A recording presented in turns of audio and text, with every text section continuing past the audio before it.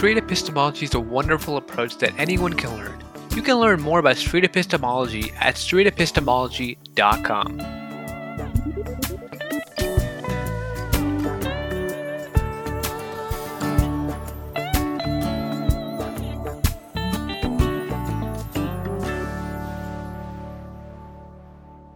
Alrighty.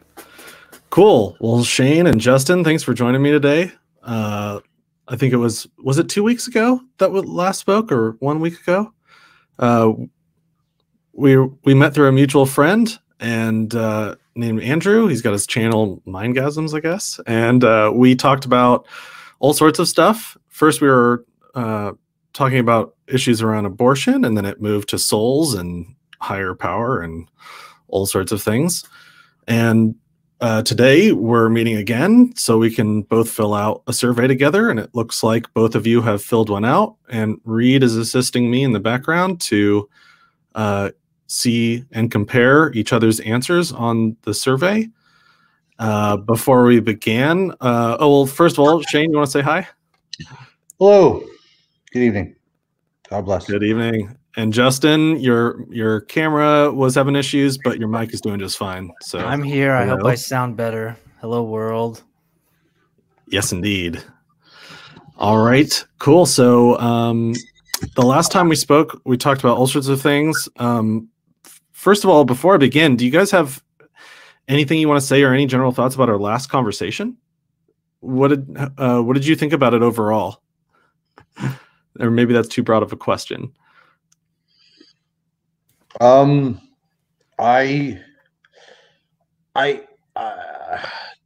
a fault, like, I'm very big on some framing issues. So I did notice that there are certain definitional questions about how you frame your perceptions, and especially words like desirable, good, better. These words really are very loaded. Even in these questions that we're going to engage in today, you do see a reflection of that. So that was what was my main response to that, would be trying to like pin down some of those particular definitional questions, especially because these are some of the first steps one takes when one moves into Christianity, is accepting certain paradigms or certain revelation in these terms. So that was my reflection. It was like, and I don't know whether it was you or Reed who had said that perhaps afterwards even, that it was a very cordial paced, not a lot of talking over each other. So I thought that was very positive. I agree. So in terms of first steps, first conversations, just overall positive, and just what would you want if not a bunch of more questions or topics that seem needing to be filled out? How about you, Justin? What would you say if you were forced to? I thought we had a lot of unfinished business. I like how we kind of went to the basics, like what is truth? So that's a good basic question. Yeah. That's I was kind of thinking about that the last week. I don't even think I have a good answer for you. Mm-hmm. I like the sort of medical ethics. I think, like at first I thought it was a joke, hearing this expression like, what's the word? Aborted souls, don't worry about it, they all go to heaven. There's nothing sad about that. We were asking whether or not that's provocative. Whether or not aborted fetuses go to heaven. Yeah. But when that's becoming a bigger topic, because the medical ethics of the abortion is increasing, like the industry. It's not. Anyway, I won't ramble on about it. No, fine. It gives me a good idea of.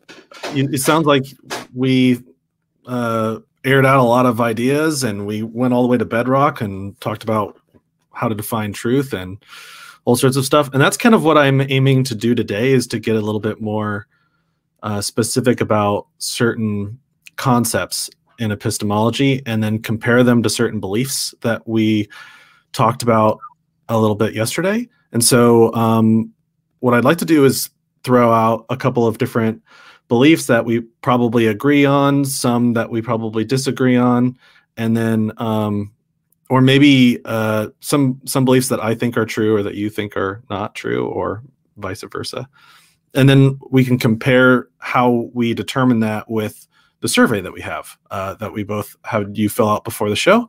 So let's dig into it. I guess the topic that we ended up talking about probably the most last time was the concept of a soul, but it was predicated on beliefs in a higher power or a God. So I'm wondering, on a scale between 0 and 100, where 0 is all I have are doubts and questions about this idea, and 100 is all I have is confidence and no questions at all, I absolutely know it's true, where would you be on a soul?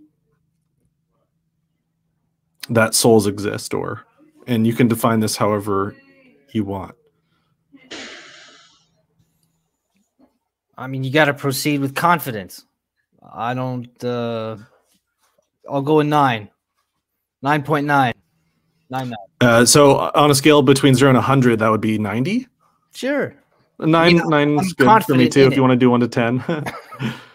Yeah, I'm not super strict on the scale. Okay. As Shane, I sit here right now, 75 maybe. Okay. Maybe that's the wrong answer. Yeah, and we're just trying to gauge our level of confidence, our personal. What would we attribute our confidence? Like to me, let's put it like this. Sorry, I was just gonna say, like Shane's answer of 75. That sounds to me like a confidence where half the time you might have a doubt. Otherwise, 3 out of 4 times you don't have a doubt, but maybe there's something sneaks in your head, and half a time you'll wonder about it. But then that leads you back into the question, I guess that's the thing. When you settle the question 100%, it's like, oh, the question's dead. Don't even talk to me about it. It's still a living, like, controversy issue. Sure. And so we could probably say like 99% if we're open to continuing questioning something that we think we know is true. Well, 75 I think is a good answer. It's not too confident, but it's pretty confident. You know what I mean?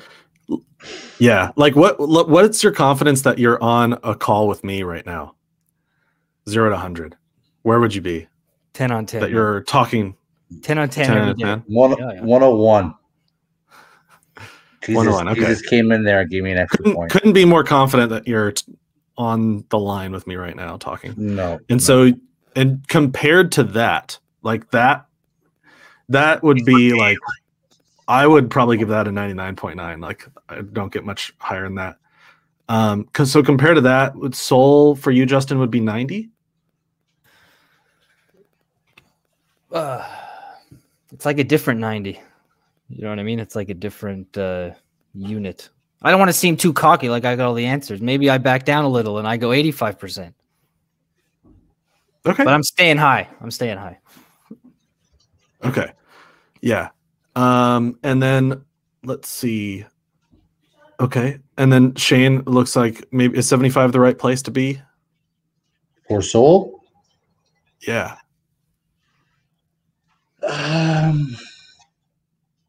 I really get there's a very reductionist or explicit part of my mind, like ever since I was in middle school. I find multiple choice questions very, very hard because I have a hard time separating the definition of the word from the actual answer to the question. So it's like without being able to insert what I'm saying with the word soul, I don't know how to answer it. Like, is it my definition of soul? Is it what I think you mean by definition of soul? Is it what I think people are going to hear? That's the average person when they read the question's definition of soul. Is it my definition as I would project myself on a grander scale of time? Is it like what I'm thinking about right now vis-a-vis this question? Like these might seem trivial to some people. I think perhaps I'm a little neurotic in this particular regard, but I would say 75 just because there's some of the less material aspects of my faith that I'm still wrestling with. So that's perfectly reasonable. If I were somebody who'd never heard of a soul, let's say I'm from some completely undiscovered continent or something. However, for some reason I learned English and I speak English, and I'm trying to understand what you're talking about. How would you help me understand what it is? Well, I mean, if you're gonna have a spectrum of what a soul is, like roughly, let's say the far left is like more secular, and the far right is more what I would define as Christian. The far left definition of a soul, i.e., like some non-material essence to the living being, I'd be like 100 on that. If you go to the far right and you go your non-material essence, some form of non-material essence or reality to a living is an idea. being. Pardon? I'm just trying to understand what that is. Is an idea non-material essence? By non-material, I'm trying to capture the lack of measurability or direct access to the reality of the thing through the senses or through sense. Yeah. So that's what I'm trying to capture with immaterial. And with, what did I say? I said, with the word essence, I'm trying to capture that there is some substantive reality to the thing. So is there a substantive non immediately accessible to your sense is reality to a human being that could be called a soul or is commonly called a soul? 100% yes, I believe that. Does that same soul line up with exactly the top 10 Christian preconceptions that are commonly articulated about it? I'm 75. Okay. Does that make sense, or is that just too wordy? It might. I think I'm trying to understand. It is a thing that's not. I'm trying to think of something that does not fit that description. So, like, is a false idea, in other words, a completely imaginary thing, also non-material essence?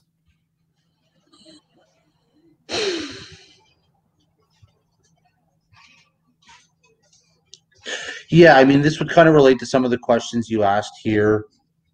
What question I'm here? mostly just trying to figure out what's not in that category of something that's well. To come back to the some of the earlier framing things, like I would put forward that if you believe in an immaterial realm, okay, so at the most base level, you could acknowledge, let's say, information is hard to account for in a purely material way.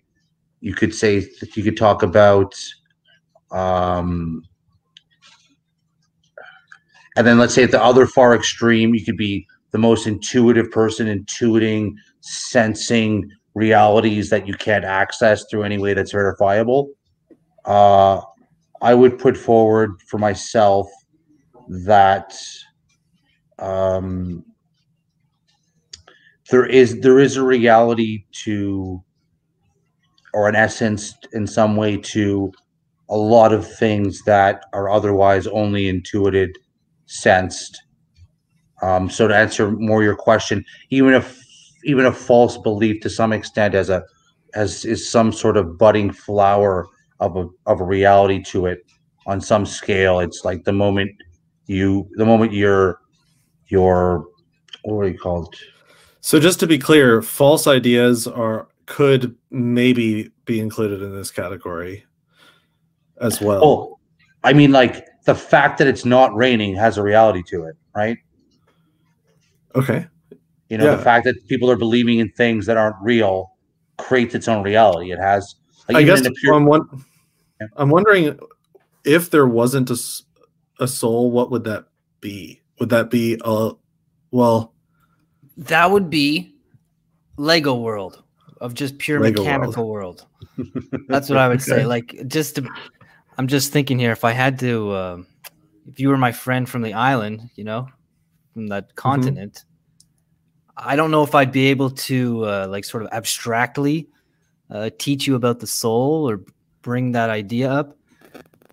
But from nature, I think it would be about animals, the life in an animal. It'd be about that day you kill a deer and you're watching something's happening to it. So I'd have to bring it back to reality. Do animals have souls? Yeah, do animals have souls? That's what I was going to ask. No, not a soul. No. They have some. No, not the way a man has a soul. Well, obviously not the way a man has a soul. But but do they have souls? Like, I'm a little fuzzy on this word. Like, I probably. Okay, the reason it was in my head because I was trying to think vaguely of like Aristotle. Isn't that how the soul discussion kind of comes up? It's about the living essence in a creature, that it's more than just mechanical. See, this is the thing. The word soul now in my life, I think this is what Shane's saying with the framing. The secular definitions of things, there's so much, like the word soul has so many different meanings. But I think for us, we throw it away and we just want to stick to like biblical definitions. So we're kind of, I don't want to argue for the existence of a soul as it's taught in maybe the beautiful state of California, or something. Just to take a step back, it's like, or our modern term, it's too polluted. I'd like to go back to 1600s, like argument about soul, kind of more basic. All right. So I think I have a fairly decent idea of what we mean when we say souls and how confident we are. Last question about souls. Is there anything material about souls at all? Are they in any way material? Yes. I want to say yes too, but it's like material at the limit of what's knowable. It's like material. It's material because there's not these neat lines dividing things, like the slicing and dicing of reality that we do. From a secular perspective, there's shortcuts of like interface constraints and mechanical constraints of our biology, and this is demonstrable without recourse to anything theological or spiritual. And on the other hand, like in a religious a Christian sense, like unity, Christ being inside you, there's a lot of the paradox of multiplicity and unity existing together. Really, there's a lot of warning against drawing these tight lines between things or dividing things arbitrarily. So it's not so for that reason alone, it's you would say that there's some interdependency at minimum, right? But is there could you eventually sooner or later, are you going to put like this under a microscope or on a scale and see like a number go up or down because the soul's entering or exiting? Would you? I would probably say no. In that respect, like I don't think you're ever going to pin down with one of the traditional classic senses the soul. So in that sense, I don't think they're material. So okay, that's so fair. I'm hearing you say that they have properties of maybe being material, but we will never. You're betting, or you're seeming to be confident that there will be no way for any material aspect of a soul to interact with any measurable process. Is that right? My goal is to understand you, so please correct me if that's not right. Provisionally, considering like we're talking about something where it's very easy for me to be wrong, I would say that's at first blush that sounds correct to me. Okay, Justin, do you concur? Yeah, I can concur. Sure, I can. I'll just add this in my the word soul is a little polluted in my head because I get distracted from a problem in mathematics, which is the problem of constructing so-called souls of spaces. And the idea of the soul is for spaces is it's sort of where the space splits apart. So as a joke, I would tell people, like, let's say you're meeting someone and you want to know something about their soul, like their true core identity, like their core identity, you know, not like the easy stuff, like their face or whatever. But if you really wanted to know about their identity, you would put them in a crisis. You know, you don't give them, like us, you're not giving us easy questions. You're giving us questions where we're kind of splitting left way, right way. We're not exactly sure. And that has more information in it for you than just a question where we're just sort of obviously yes, obviously no. You know, you're not really getting much information on us. So maybe a soul of our epistemology here, if I could use that word like in the math way, I'm polluting it. Maybe I'm polluting the conversation. But the way I would sort of describe the soul of our epistemology might be those questions where I can't really clearly answer yes or no. Like if you ask me questions where I can't clearly answer yes or no, you're asking kind of sensitive questions that actually reveal much more than if I just give a clear yes or a clear no. So I find so when I think of a person's soul, I'm thinking of something that's like, it's almost contradictory about them, but it's the source of everything. Like it's a Would you say that the question of the existence of a soul is a yes or no question? Like, would you agree that it either is the case or isn't the case? And that might be an issue that we don't. Maybe that is an issue that we don't have a material definition of soul, so we can never clearly detect when it is present or not present, you know, or like Shane's making the point about never being able to measure it. It's just sure. Like you and I would agree that if there's some sort of like spooky man out there, or if there isn't a thing that's false out there, but we think the thing is out there, we wouldn't be able to detect that it's not there, right? If it's not in a defined place, or if we don't know where to look. Would you agree to that? Maybe there's a double negation that I think confused me. Okay. If a thing, I'm trying to keep it abstract and not come up with a specific example. I'm keeping it abstract on purpose. So like, imagine something is false, but somebody thinks, and this is like, it either can be, well, I think there don't exist black holes, so I'll take that. I think that's a false belief. Okay, that's great. Thank you for pulling that example. Like anything that we think is false works. And if you think black holes are false, then that works. I think they're a major mathematical error. But we won't get into that, but that's just one example. Like that's a common held belief. It's a part of our core like pop culture today. But I think it's totally. Imagine a time before telescopes or any way to measure anything in space whatsoever other than just looking up. But somebody said that there was black holes and they didn't have any way to. I'm sorry, Shane. What you have something to say? Exhausted. It's fine. No, go on. Am I throwing this conversation up? It's supposed to be. No. It's just the framing issues are just like grating at my soul. Okay. Keep going. Please speak up if my questions are out of line or anything. No, you're doing great. You're doing great. Keep going. Okay, cool. Imagine though that there was no direct evidence of black hole, but somebody was saying that there was. What would we?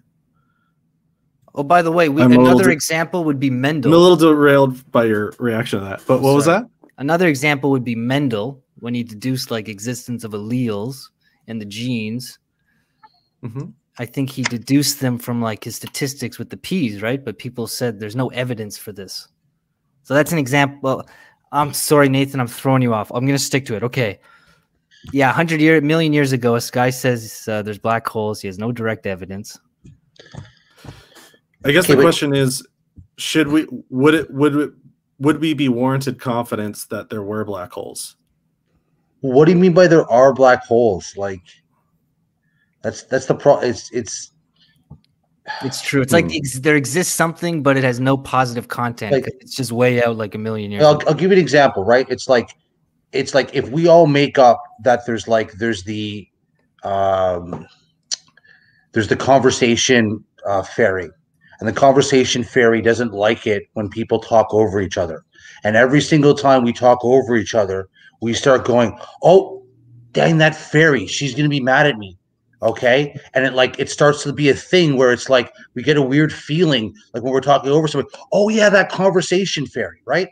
So the conversation fairy has taken on some form of reality, right? And if I were to immediately go conversation fairy and you stop the behavior right away, there's a reality to this, whatever that conversation fairy thing is or isn't, there's some reality to it that we're creating.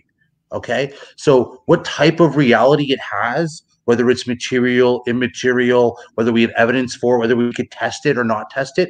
We could ask all these questions about the conversation fairy, but but there is some way, I think it would be obvious from my example, that it is real. So these questions aren't trivial when you start trying to talk about what do you believe or not to believe. Well, in what way, right? Like kids don't believe in the tooth fairy, but it creates a very different reality for every person when they first lose their couple teeth and they think putting that tooth under their pillow is going to have an effect. It's a very different than. Do you know what I'm getting at, right? I kind of do. Although what I'd like to do, since we're nearly 25 minutes into the conversation, what I'd like to do is try to hurry along at least just a couple more claims and throw them out on the table, and then we can get to the survey. Okay. So that way I can better understand different topics. So Shane, you got a manga hat on, and before the show I asked if it was okay if I asked you about whether or not the election was stolen. Where are you on a scale between 0 and 100 about that? 85. 85. That it was stolen. It was. Yeah. Okay. And Justin, how about you? I mean, I'll just go 100. Okay. I mean, 90, my man. I'll just say it's tragic. It's dark out here right now, eh? It's a dark. I know. Time. Okay. I'm not even American. It's horrible. And alrighty, there we go. 85 and 100. But these, I want to say we come to these numbers with some evidence, or I mean, we're not just. Yeah, that's what I want to dig into. Even your definition of evidence. Okay, great. And then let's pick some things that I think we would both agree is false, so I can see where you would place a false number on your scale. The Earth is flat. Where would you be on that?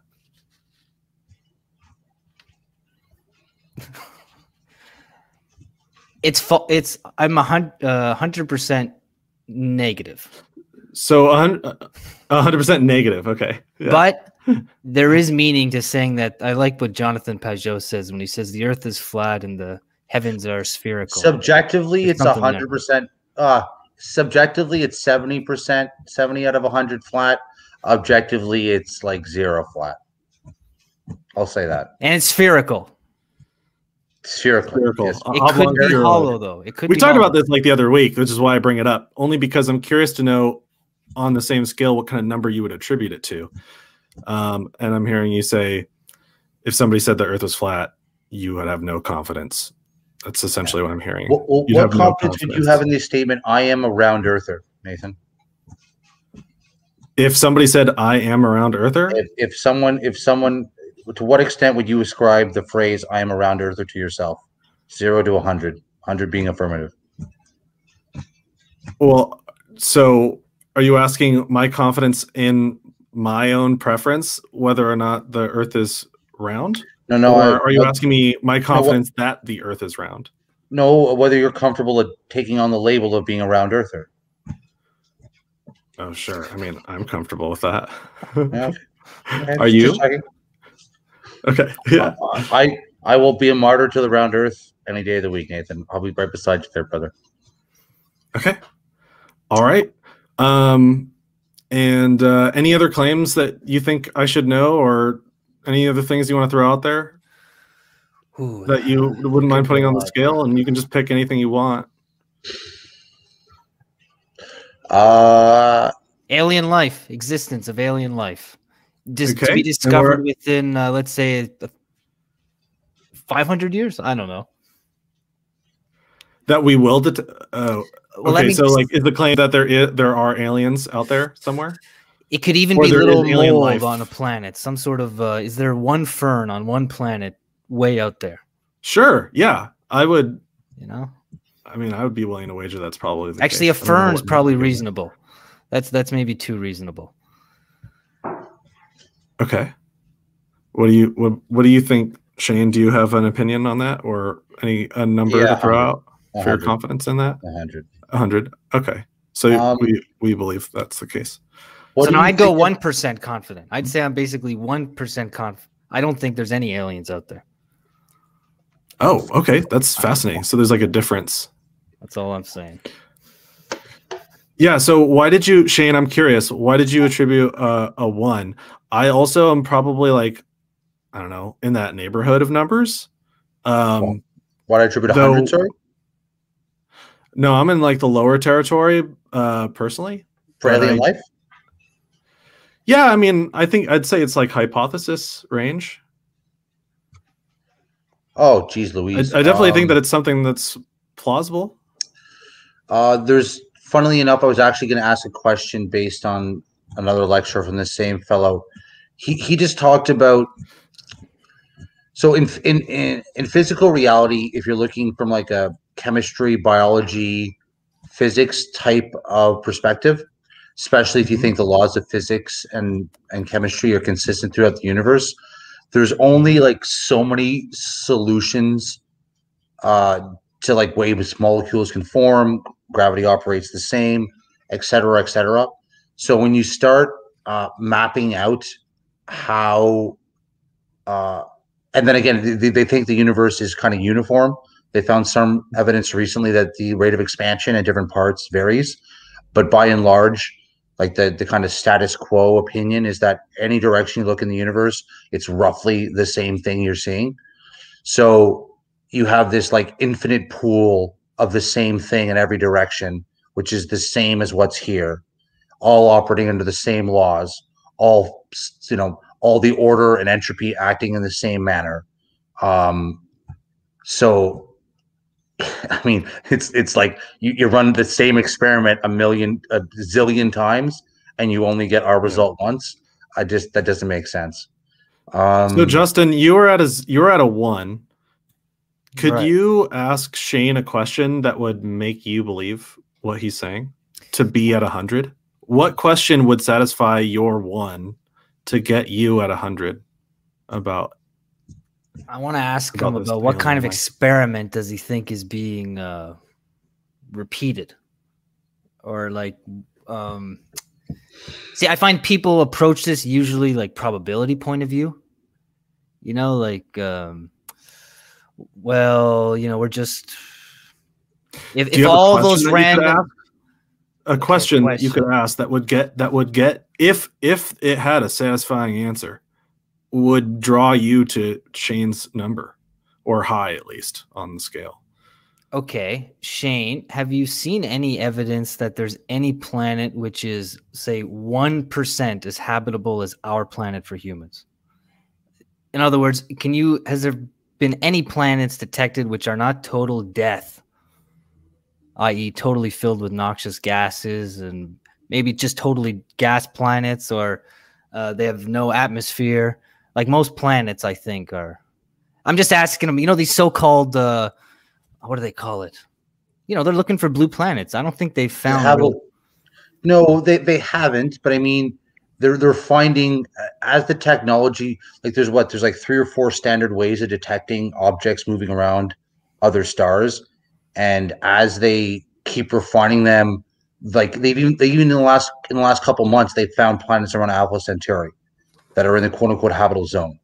So what I've witnessed over the last 3 or 4 years is like a trend towards more and more Earth-sized planets, more and more of them inside the habitable zone. I mean, they don't have the spectrometry or whatever it's called that would allow them to actually detect what type of elements are on them. I can't remember the name of the telescope that's supposed to come out in the next decade. I think it's going to have some ability to get some rough idea of what kind of elements are on these planets. If I recall correctly, my memory's not the best for these things. But I mean, like, my intuition from the trends I've seen, I don't think it's just me projecting my desire for there to be aliens on top of it, but I think it is moving towards, this greater increasing probability. So I'm definitely using my intuition to fill in the gap, but I mean, it kind of aligns with the other pieces of evidence that I have for how I think reality is constructed. So. All right. Shane, do you have a question for Justin that would bring you to a 0 or 1?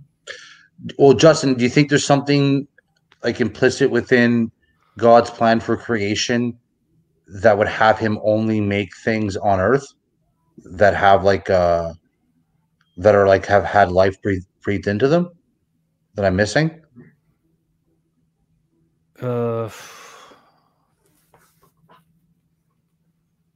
I guess I just think the Bible makes it clear that whatever's happening on this planet is the center of God's eye. Like, everything's focused on what's happening here. Basically, everything else out there. Okay, hold on. Maybe I'm not answering your question. Yes, do you think there's something like I'm missing that that would prohibit or prevent God from having breathed life into other creatures? Or framed the other way, or something that makes you believe that it was only breathed in here for a particular purpose? Because I tend to think that what the Bible excludes or doesn't talk about, it's not necessarily rendering an opinion on it. I think the way Revelation's structured is it's very keen on delineating what it's delineating for the reasons it's delineating them, and not necessarily to pontificate on what that says about completely unrelated frames or topics. If you follow me there, if it wasn't too many. So great. I feel like we hashed out a lot of claims. We've got 3 on the table, maybe 4. We talked about the existence of a soul. We talked about whether or not the election was stolen, Earth is flat, and also whether or not there's life out in the universe. So that gives me kind of an idea of where you guys are on those positions. So I suppose now's a good time as ever to get to the survey. And I usually like to start with number 19 on the survey. Both of you filled this out beforehand. 19 is, I often investigate beliefs that do not match my own. And it looks like both of you have slightly agree to that. It looks like all of you agree to 19. Looks like you both agree to 20. Thank you for going back and forth, Reed. I'm interested about number 23 here. So it's beneficial to find out when I'm wrong about something. Both of you have slightly agree. If any one of these 4 claims that we talked about today, if it turned out that we were on the wrong side of our confidence scale and we found reliable information that would drag us to the other side, would we want that for ourselves? And let's start with you, Shane, I suppose. Or let's start with you, Shane. If you found out to your satisfaction that the truth was for any one of these things, whether it's flat Earth or soul or life existing out there, would you be okay with being on the other side? Would you want to be on whatever side is true? Yes, definitely. I don't know why I didn't fully agree with that. I can't remember the logic. I just changed it. Okay, great. Yeah, no, I encourage you, and that's great. It sounds like both of you are comfortable with saying you don't know, and it's beneficial to find out when you're wrong about something. That's awesome. I agree also. 22, I will abandon a belief if I discover reliable information that falsifies it. Okay, so like if we're confident in an idea, though we reliably falsify it, and we discover that our idea isn't the case, is there any idea we would protect from this falsification? Is there any idea that we have in which is there any reason to not be strongly agree to that? I guess. To number 22, I will abandon a belief if I discover reliable information that falsifies it. So this would be to our own satisfaction. Something shows us that this idea isn't the case. Well, there's some beliefs that don't rely upon reliable information. I think that's why I didn't fully agree. It presupposes, yeah. I get you. If though, to your satisfaction, there was something that could be reliably falsified, and you saw that it was falsified, would you ever resist shifting your confidence for any one of your beliefs? Part of me surely would for psychological and energy I conservation. mean, that's really honest of you. For sure. I feel like I would probably be resistant to some ideas too. Yeah, I mean, what do you think, Justin? Well, first off, like, basically, I don't think you can build anything on a lie. Something's what the point I want to make. Hold on. Like in Boolean logic, I don't like how they represent true or false as just 0 or 1, because it makes it seem as if, like, in a way, you could live your life by lies and live your life by truth. Like, you could just take it or leave it. You know, if it's a 0 or 1, it seems like it makes no difference if it's a 1 or it's a 0. You know, you can just proceed and live the same. But I think there has to be something totally different about truth. Like, and I think Wittgenstein makes this point. Like, if you have a proposition, maybe I repeated this last time. If you have a proposition P, it's a well-formed proposition, then it makes like positive statements, you know, and you can compare it to the world. It either matches or it does not match. There's either some correspondence or not some correspondence. So if it's true, then things are going to correlate in the sentence the way they correlate like in reality when you compare. But the negations of statements, like when something is false, if I say my statement is false, it doesn't really paint a picture anymore. I think Wittgenstein would argue that not P, it doesn't really have any positive elements to it. And I find this happens in math a lot, where they just prove statements. They just prove negative statements all the time, and it just becomes very, very abstract. And math is one of those things where because I'm hearing you say the truth isn't always black and white. I'm hearing you say things like the truth isn't always like math. Am I saying that? Oh, correct me if I'm not understanding you. My goal is to paraphrase what you're saying. I want to say it as like a different substance to it. You can build things on it. And that's kind of vague, I guess. That's a kind of metaphor. You can build things on it, but a lie, like, that's the reason why if you're going to be a liar, you have to be a compulsive liar.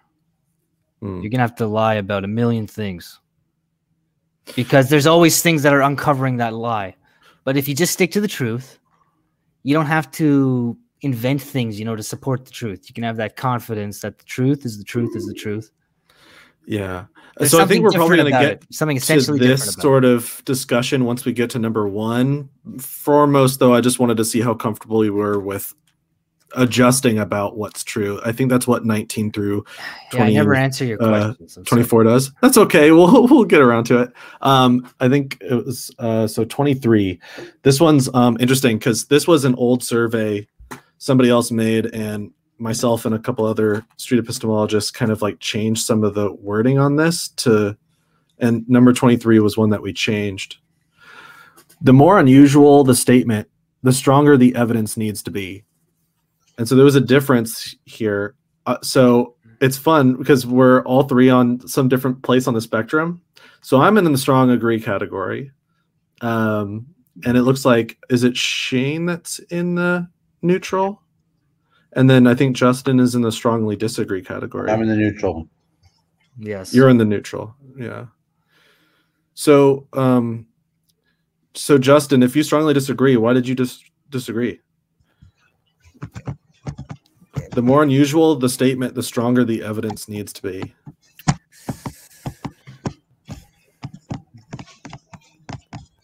I want to keep in. I know something happens where if you present somebody with some evidence, some potentially falsifying evidence, I know the mind can like just rationalize it over and over. Like people do not want to admit they're wrong. And even me, you know, I mean, if you, let's say, when I was asking Shane about evidence for human life, okay, he points to, well, they are discovering a few more Goldilocks planets. You know, so I'll say, okay, let me look into that. Let me get back to you. Meaning, I'm not going to just give up right away, right? I'm going to kind of test it and be a little, like, scrutinize it a little. And then maybe even come up with some more rationalizations. Like that's the human weakness. You know, we don't want to, we had an opinion, you know, we're not just going to surrender it if somebody sneezes at it. You know, let me ask you this. When you first hear something you have no information about, so I'm keeping this abstract. If you hear a claim for the very first time that you have no basis of understanding, however, somebody says it confidently to you, and it's really unusual to you, is your starting point to believe them with high degree of confidence? I don't know. Not necessarily. You know what I'll do? I'll try to remember as accurately as I can what he said, the person said. Mm-hmm. And maybe I'll be curious about it and look into it a little. But I don't know if that answers it, but I don't care how confident he is. You know what happened is I went to school and I realized all like the PhDs and professors are total idiots.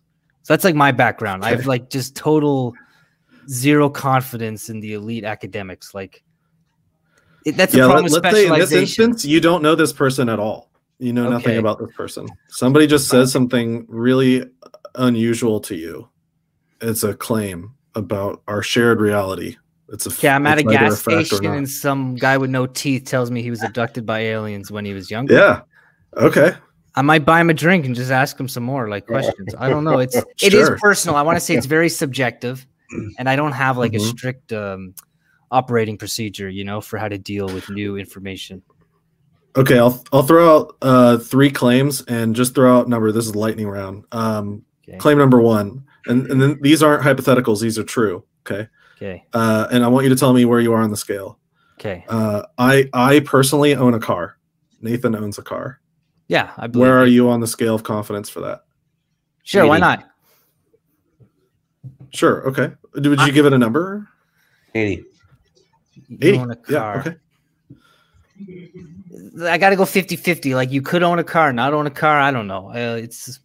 There's nothing obstructing you from owning a car. Like I think you could own a car. You have all the opportunities to own a car. Although I don't know. How old are you? So you'd be 50. That's cool. Lightning round. All right. Next one. I own 3 cars. No, less likely. 3 cars. Okay. You want to give it a number? 40. Okay. I give it 10%. Yeah, I know. All right. Budget 10's better. Because you're wearing that hoodie. That's why. Yeah. No guy owns 3 cars never wore that hoodie. 3 cars. Okay. I own 3 cars, and one of them is invisible. Well, no, I don't believe you. Okay. Would you be like, what numbers would you give that? 0, because I don't think there exist any invisible objects. Yeah. Okay. Was one of these statements more unusual than the other ones? And if so, does that mean would you judge your confidence off of hearing these? I see you laughing, Shane, but I'm sincere. I love it. With number 23, would we judge off of the claim alone and nothing else our confidence on a scale when we first hear something? And if so, is the unusual nature of the claim justification enough to be somewhere else on our scale? I mean, I think I catch your point here. Well, I went in the middle for Slicey because I really needed to see this statement act itself out in reality to decide where I was going to fall on it. So the reason I was laughing is I'm like watching, your action plan for acting this out. It's like, oh well, I've made an increasingly unusual statement, and your confidence has dropped. So, does that lead you to believe that perhaps you would require more evidence for that confidence number to have gone up? I've got more unusual. Reed, can we look at the survey again? And how would that correspond to the answer you gave earlier? Is there perhaps an incongruity there that I'm detecting You're that funny. you walk yourself into? Oh, okay. So no, it's good. It's good. Sorry, I don't mean to have like a pretentious tone or anything. No. I meant that in a friendly kind of like, it's clever. I like what you're doing. I went in the middle for this exact reason, and I walked right into the trap, though. That's fine. Did anyone want to change your answer? If you do, go ahead and do so now. I guess from the get-go, I did feel like something about this kind of led me to believe it was going to be turned around on me in a weird way. It was going to be trapped. Number 21. I just want to reiterate the reason why I start with this section is because this is about how comfortable we are with changing our minds, and sometimes it's like, but I see here there's a strong agree to number 21, and I am there as well. You know what's good? Though, I'm gonna go full agree with the last one. Yeah, sure. Feel free to at any point change any of your answers. Think about it. Yeah, the last one is 24. That one's really interesting. I've in all the times I've ever done the survey, I've only had one person disagree to the last one. It was a very weird talk. J-Bomb. Well, the last one's like tautological because I'm fallible. So, of course, it's absolutely certain that it's possible that I'm wrong. Jesus. Right. Justin, what's more unusual than the statement, I am the literal Son of God? Nothing. And what is stronger evidence than resurrecting yourself from the dead? Boom. Fully agree. Mm-hmm. Cool.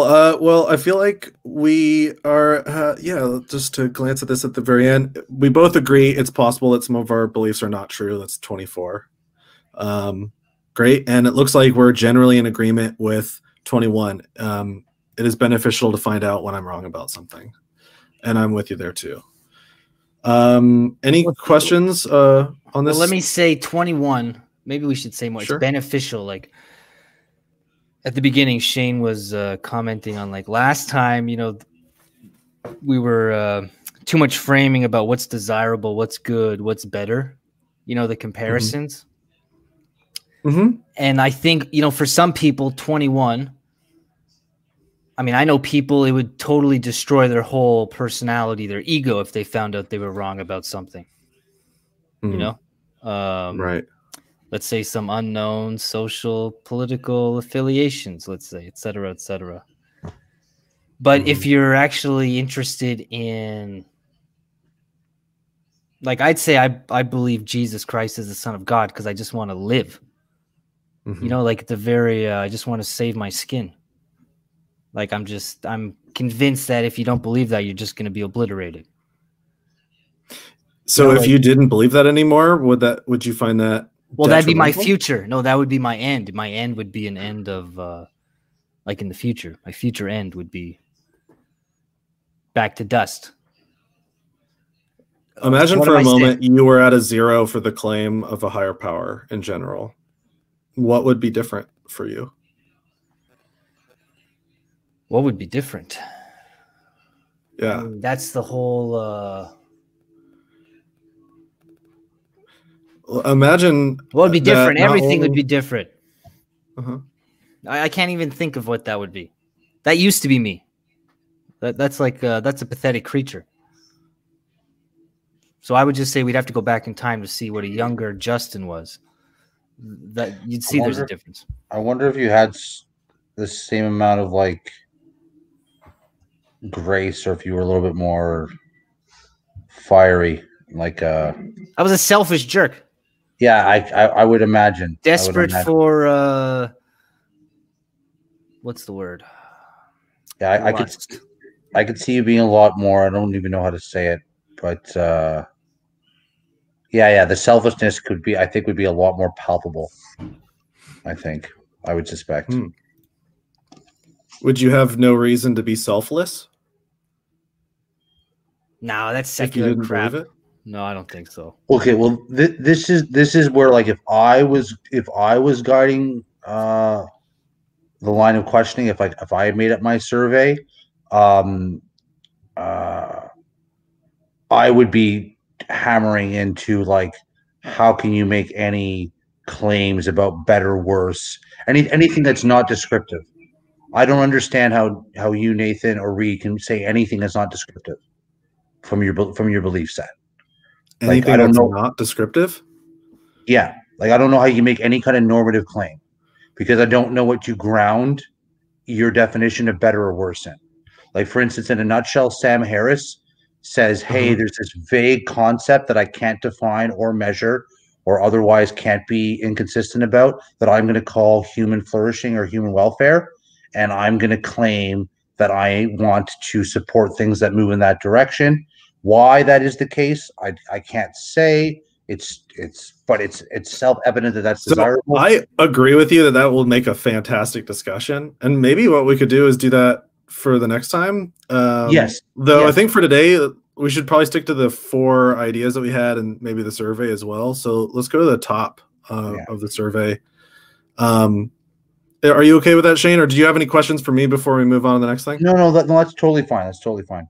Cool. Groovy, man. Thanks. All right. So it looks like both of you gave the same answer to number 1. Number 1 is really just trying to establish what the truth means to us before we get into a discussion about what is true or what to consider true. And so let's see here. Yeah, thank you, Reed. A statement is true when it corresponds to reality. Is there any reason to be hesitant on that? Or if we are hesitant, what would be a better way to describe what's true or the truth or how to consider something true? Statement is true when it persists in embodied reality, is how I'd want to say it. When it persists in embodied reality. Okay. How is that different than corresponding? Corresponding puts this locus on some implied agent that is assessing the correspondence between the statement and reality. And it's putting a lot that who's defining whether it corresponds or not, and how one would determine that is doing a lot of work in generating the truth. So that's whereas statement is true when it persists. What did I say? An embodied reality is actually saying reality is determining what's true, not my ability to decide it corresponds. Okay. All right, Justin, do you have? Well, I think what Shane is making the point there that that the statement, basically, I think there has to be a human subject that makes a statement, and so the statement is true when it corresponds to the subject's reality. I think maybe Shane's trying to the reality there is not necessarily like just in the mind, abstract in the subject, but we want to make it a statement about like physical reality. Is that what you're trying to make, Shane? Like, I guess the issue is I could agree with this statement or not agree, depending on what we say with the reality. Well, it depends what you mean by corresponds. Like, I just like the idea of a lot of things a lot of things that are even ridiculous have some measure of truth to them.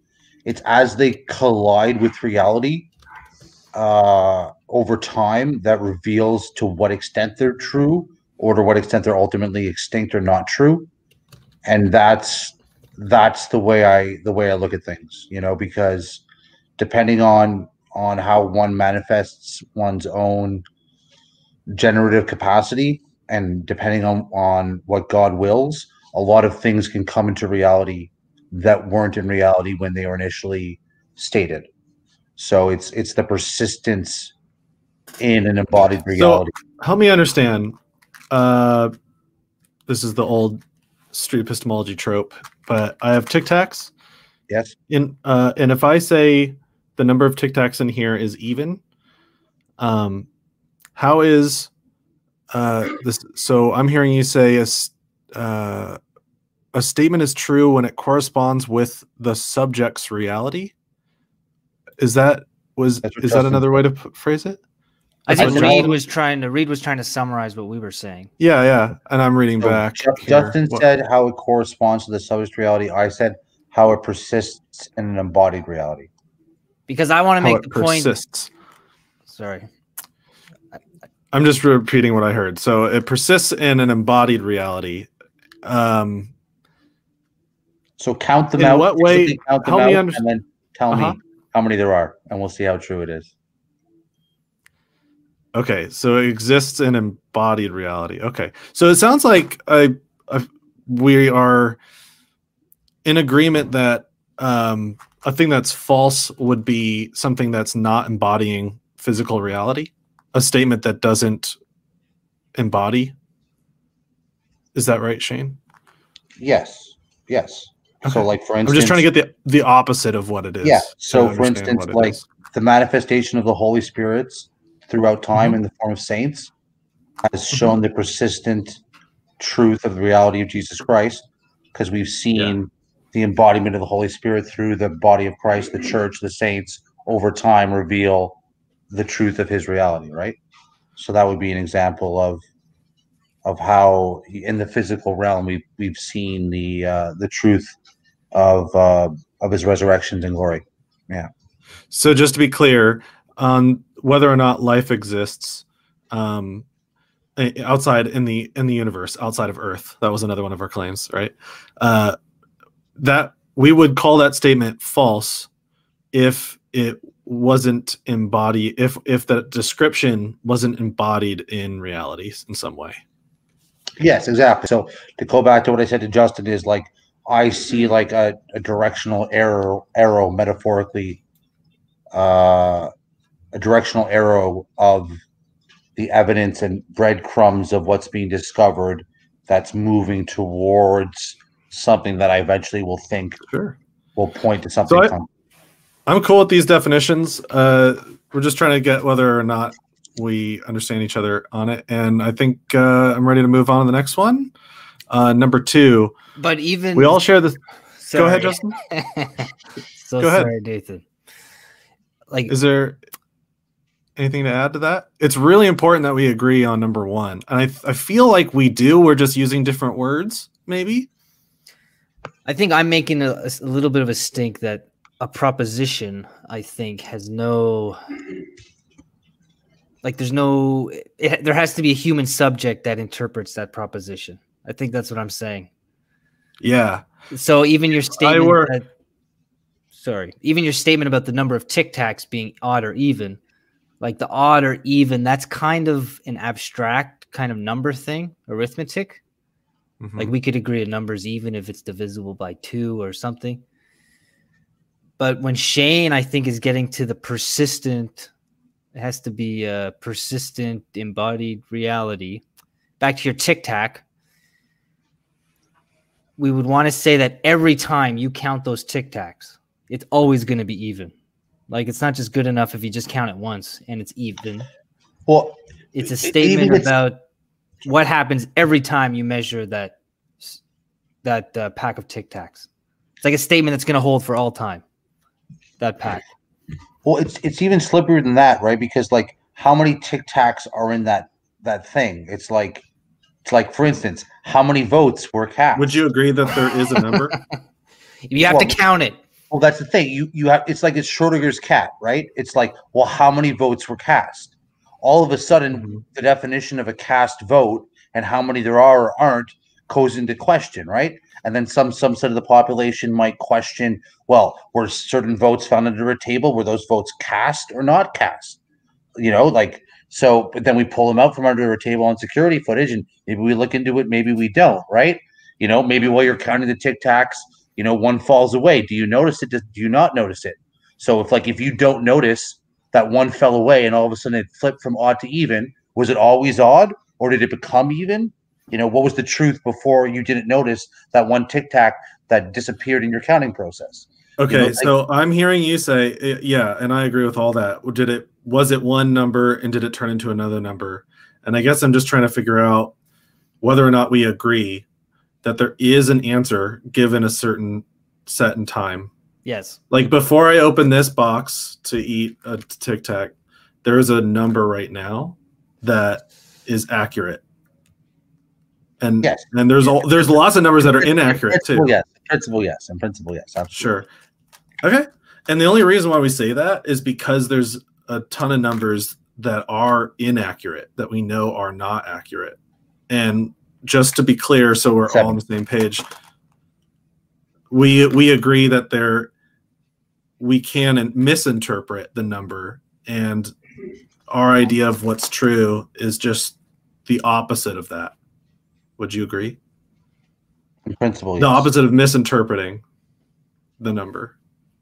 In principle, absolutely, yes. All right, cool. All right. Number 2, we all share the same reality and only interpret it differently. What did I answer? I had one there as a slightly agree and another answer that was slightly disagree. I was to slightly agree. Feel free to switch it up now if you want. I'm going to stick with that. Who disagreed? I hate to be so disagreeable, but I swear that's my whole shtick. That's the only it's the only way I get anywhere. It's a lot of fun. Yeah. Or it's okay. Well, honestly, it's very productive. I'll tell you that. If you just nod your head and say yes to everything. We all share the same reality and only interpret it differently. How about this? Let's see that word reality.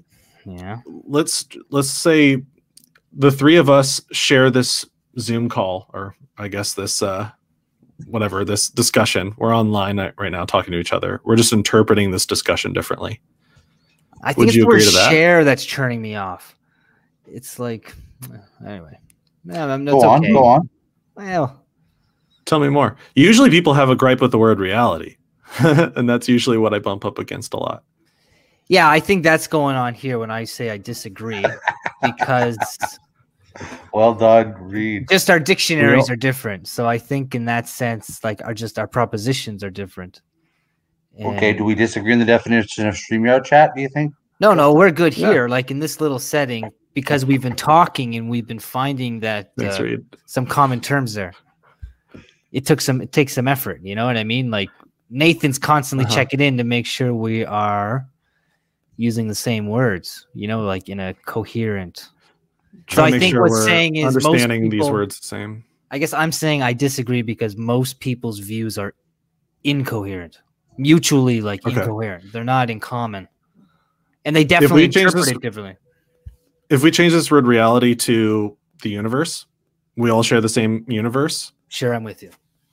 And interpret it differently. Would that be easier to agree with? I would agree with that. Yeah. Okay. Strongly agree, even. Great. What do you think, Shane? Do you think we're sharing the same universe and only interpreting it differently? Yes, that one I go up to strongly. You switch the word to word universe. Yeah. Awesome. Feel free to switch up your answers at any time. Number 3, truth depends on the opinions and beliefs of people. I have one I got thrown agree. off because that's a truth with a capital T. But I don't think you mean that one. Right. No, he doesn't mean that one, dude. Is what's true ever dependent on what anyone thinks? Is what true small t? Sure. 50%. It's like, are you asking us, does the majority consensus depend on the opinions and beliefs of people? No, you're not asking us that. I don't think he's asking. Let me ask a different question. Is it possible for everyone to agree that something is true and for everyone to be wrong or mistaken? Yes. Sadly, yes. That's the human fallibility. But on the flip side, the more people agreeing about something does tend towards there being more truth there. It tends in some instances. Okay. People believing in things starts to generate a reality around the thing that's being believed in. Even if it's completely false, when one person believes it, by the time 100 people believe it, there might not be the truth they think they're believing in being created, but there is a truth being created there. So there's a causal effect in reality from people believing in something that you might decide that might be false. 1 million people believing in a false thing creates a causal reality from that belief that has a truth to it, that enables there to be some truth in that belief. Like it's not. So are you saying right now that if everyone changed their mind, we all were in the negative territory for a flat Earth when we were talking about beliefs earlier? Are you saying that if 50% of the population or more changed their mind and all believe the Earth was flat, would that change what's true? I'm saying if on January 7th, 100% of the American population believed and nothing had changed previous except this one thing, if on that day 100% of people believed the election had been stolen, yeah, that would change things, regardless of what merits there were or weren't, and with perfect information on the 6th. If on the 7th 100%. Do you agree, Justin?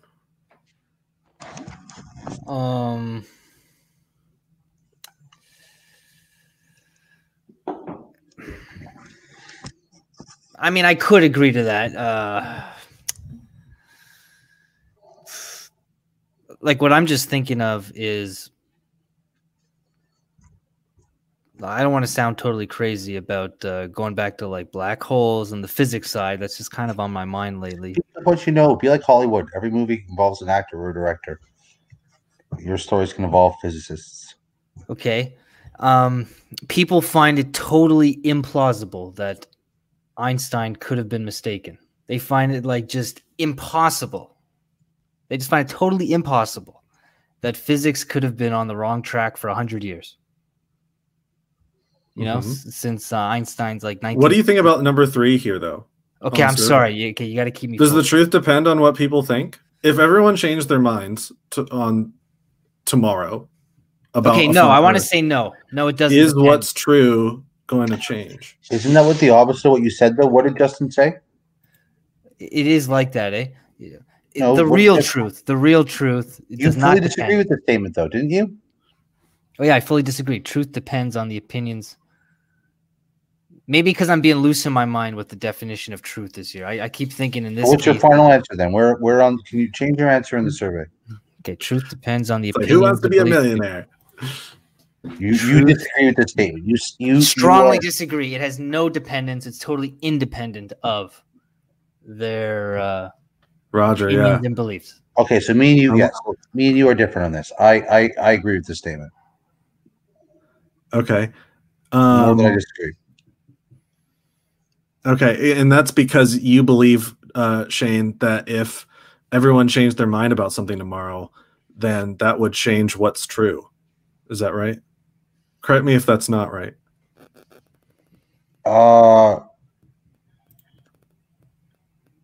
Yeah, I would just slightly like to change the phrasing. It's like people's belief in things begins to change what's true. That statement is perfect. Oh, my beliefs have a causal correlation to what's true? Has a causal effect on reality. People's beliefs have a causal effect on reality, which begins the process of changing what is true and what's not true. So this is just a weird question, but it's tying back to one of the statements we made earlier today about a higher power.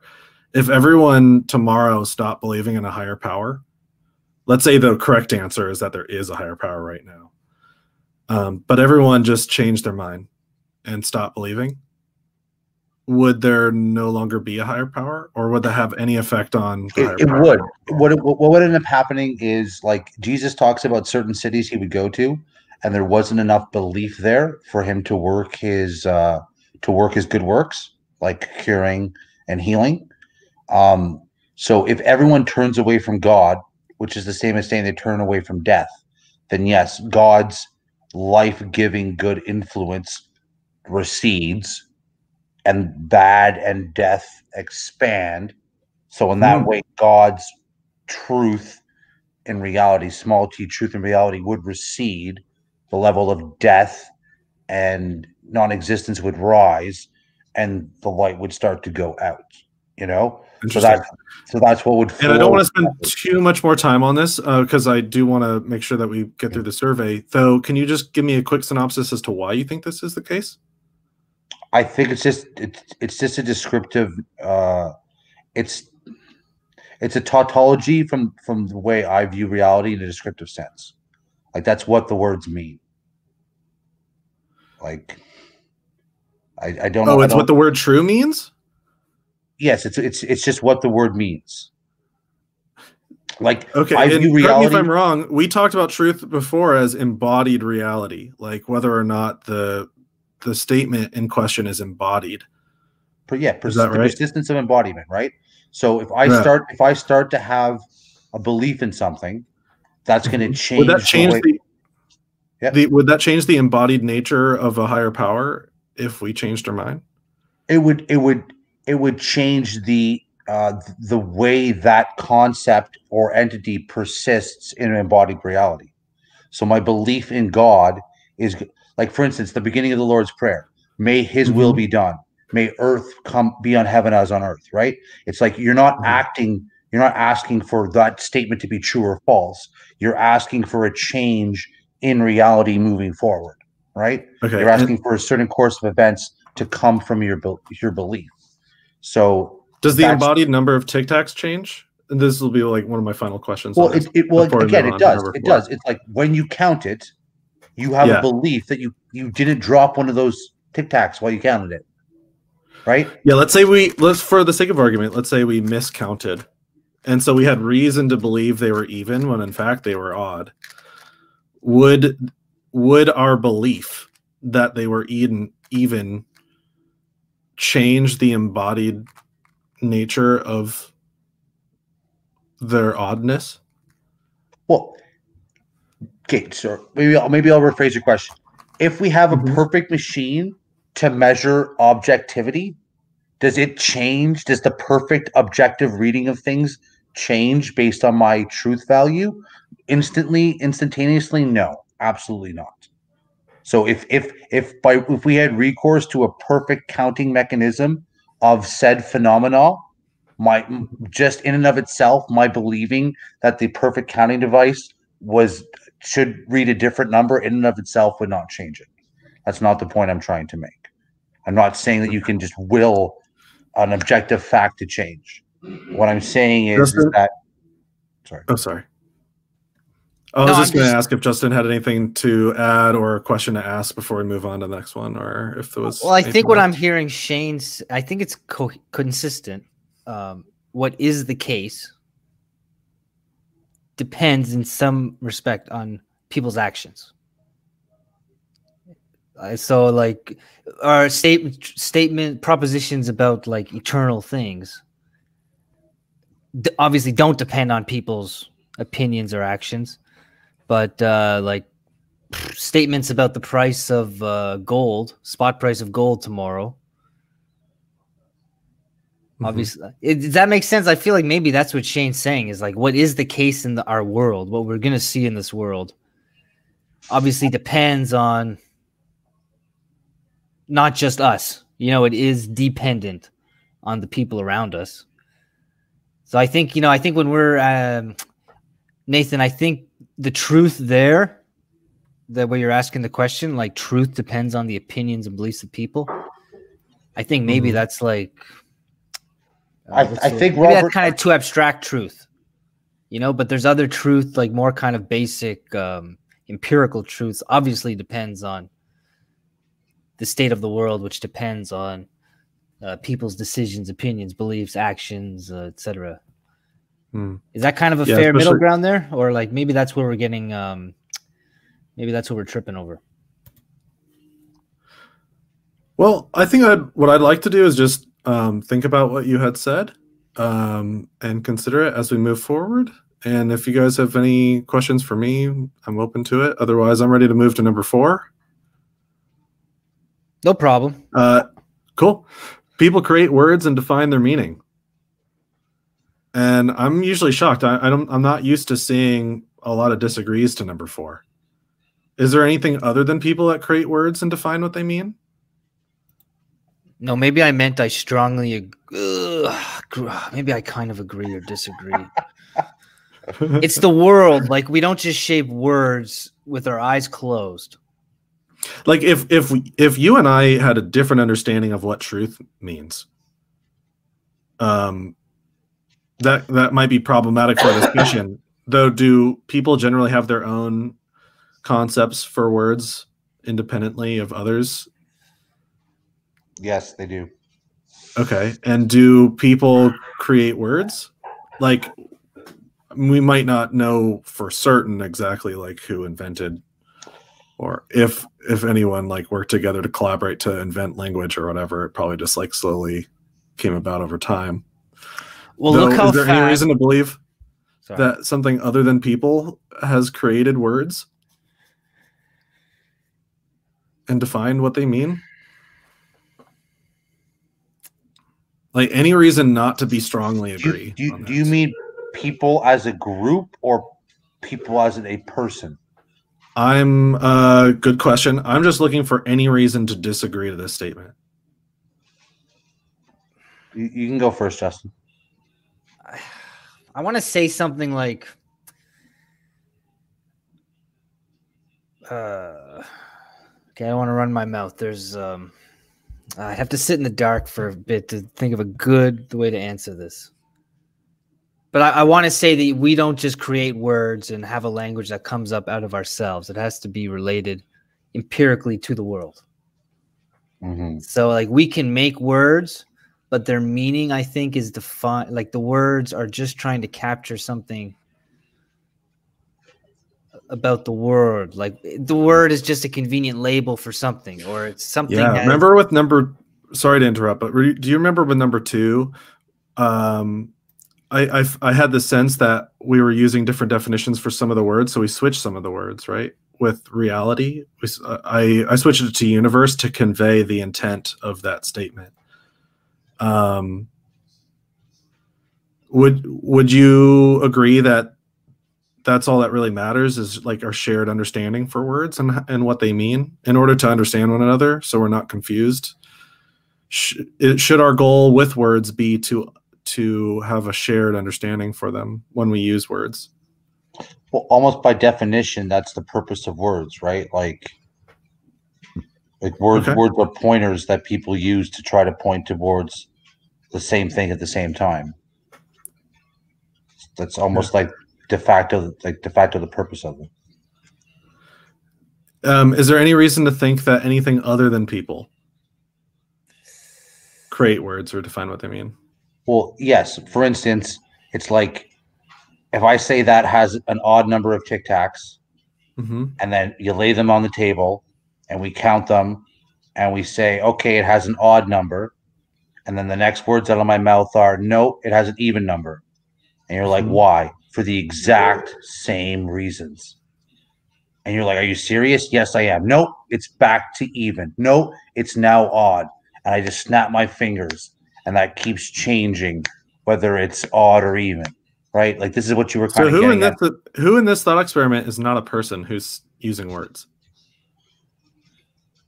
Can I define myself as a man right now, and then define that as what I am, and then I'm looking for what's not a man or a person.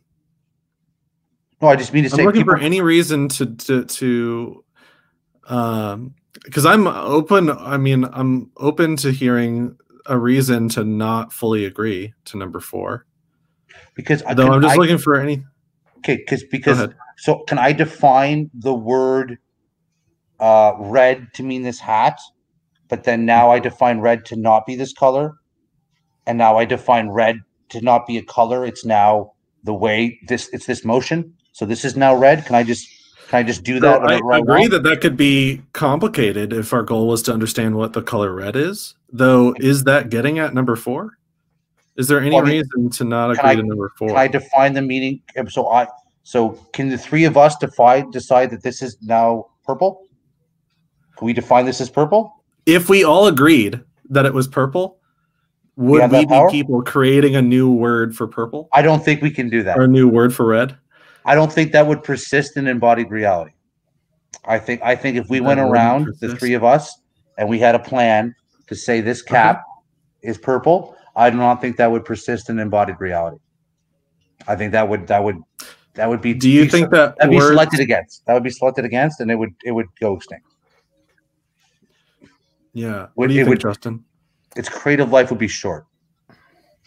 I swear, I read this and sometimes I think it could be true or not be true. So I'm not sure what the point, why I don't totally commit to it.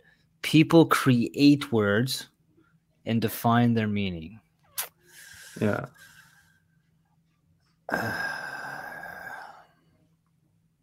I mean, this is our whole issue in our world today. Is like words are just being defined and created, but we're losing meaning.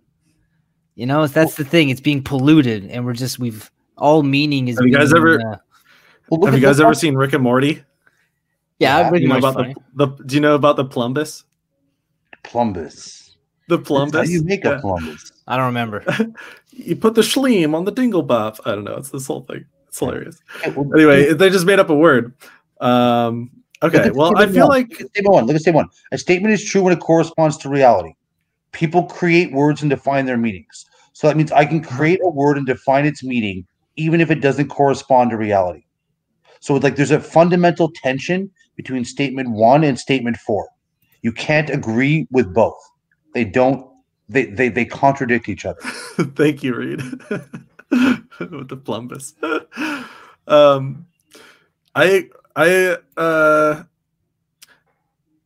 Okay. 1 and 4 contradict. If I start speaking Spanish and you didn't understand any of the language I was speaking, would the words I'm saying be absent of meaning? In that context, yes. Mostly they would be, yes. Yeah, and I would agree relatively to somebody who doesn't speak that language, right? Yeah. Though to others that do speak that language, does it carry meaning? Yes, it would. So it sounds like, and I agree, that our mutual understanding of words and how they correspond to reality is what matters. Would you agree to that? Yes, like 80-90%, yes. And the words could also not correspond to reality, and they would just be false in a different language. Do you agree to that? And that'll be my last thing, and we can move on. I didn't follow the last question. We can make a statement in a different language, and it could not correspond to reality. It could be false, in other words, in a different language. It could. Yeah, that sounds fine. Okay. Cool. Number 5. A statement is true if everyone agrees. I'm sure I strongly disagreed. You did. Yeah. And does that mean, Shane, did you want to change your answer after going over some of these, or do you want to stay where you are? What do you think?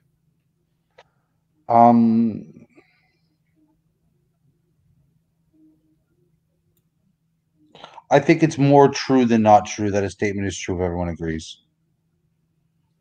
The word true there, that like true is like the Paul. If everyone disagreed to that statement, would it no longer be true? Well, now you've created a paradox and you revealed the fundamental limitation of explicit state propositional knowledge. Like So it's the word true is one of these words that fudges. And see this. So this is the problem. Like these or in tech speak, there's edge cases with some of these statements, right? So there. So like I said earlier, there If is you disagreed to number, if you disagreed to number 5, would it still be a paradox? If I disagreed, sorry, statement is true if everyone agrees. Yeah, if that statement were false. Not necessarily, no. Okay. Okay. Because everybody could wait. Statement is true if everyone agrees. We all disagree with it. So yeah, everybody could agree with a statement, which could be true, and everybody could agree with a statement that's false. That's fine. And then if you disagree with this, just the status of the truth of the statement is not affected by people agreeing with it or not. So, whereas I say it does. Justin, you strongly disagree. Is there a question that you could ask that would make you agree? That you could ask maybe Shane, since you disagree? Or are you there? Let me think. Sure, no problem.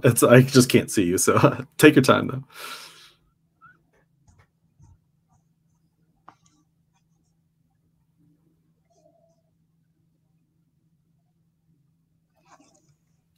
It's like, what do you mean by agrees there? Are you saying a statement is true if everyone sort of can validate it being true? Like are you saying a statement is true if everyone who understands the statement can sort of verify that statement, like it correlates to the facts as they see it? Is that what you mean? I think did we lose you there for a second there, Shane? I clicked the wrong button. Just keep going. Oh, okay. Did you hear his question? I thought he was asking a question of you. When I left, he was asking you a question, not me. Yeah, maybe to clarify, I was trying to clarify, Nathan, maybe about what the agreement is. What is everyone agreeing to there? The truthhood. Let's say everyone has a common understanding of certain words, like reality and universe or something like that. And everyone agrees to the statement, the earth is flat. Does that mean that statement is true because everyone thinks it? Well, no. Or can that statement still be false despite everyone agreeing? I believe people fall for the big lie.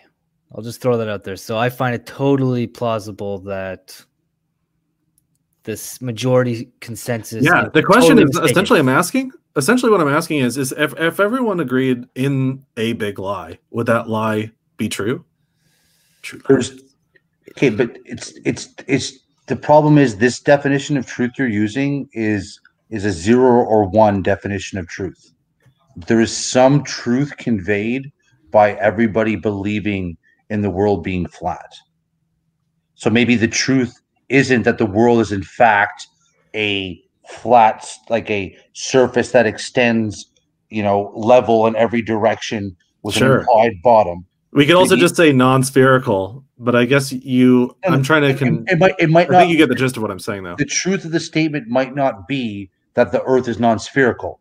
The truth of the statement might be that there's a credibility gap in the way authorities are currently manifesting their monopoly on what is correct in reality, or there might be a confidence gap. The truth of that statement might be the confidence gap in how experts are lording over their expert knowledge, and as an FU to that prerogative they have to tell the unwashed masses what's true and not true. We're going to just stick it to you and say we can believe in the most absurd thing possible. So maybe that's how it's manifesting its truth, right? So it's if everyone agrees, does that automatically make it true? It makes about anything. Okay. Oh my gosh. Or we can move on to another one, but I basically am just asking, like, I'm wondering by your definitions of number 5, the answer is fully disagree. Okay, by the way you would define those words, it's fully disagree. It is. Okay. even if we were talking about embodied truth or embodied, whether or not our statements are embodying in a thing. Well, I'm trying to use your definition of truth. Yeah, well, I'm trying. Well, it's by my definition of that word. Uh-huh. Yes, there. Okay, it's what you. There's some persistent embodied effect to everybody agreeing with something. It might not be the explicit nature of the statement, but there's more truth inside a statement if everybody agrees with it than there was beforehand. The truth value of that statement it changes. I don't, but I mean, this comes full back to my worldview. So it's like these questions, if I go into your worldview and re-answer these questions from how I think you define these words, my answers would be very different.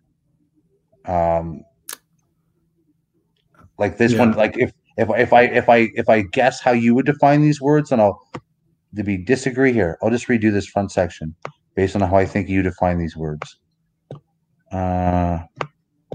Statement is true when it corresponds to reality. That's fully agree, obviously.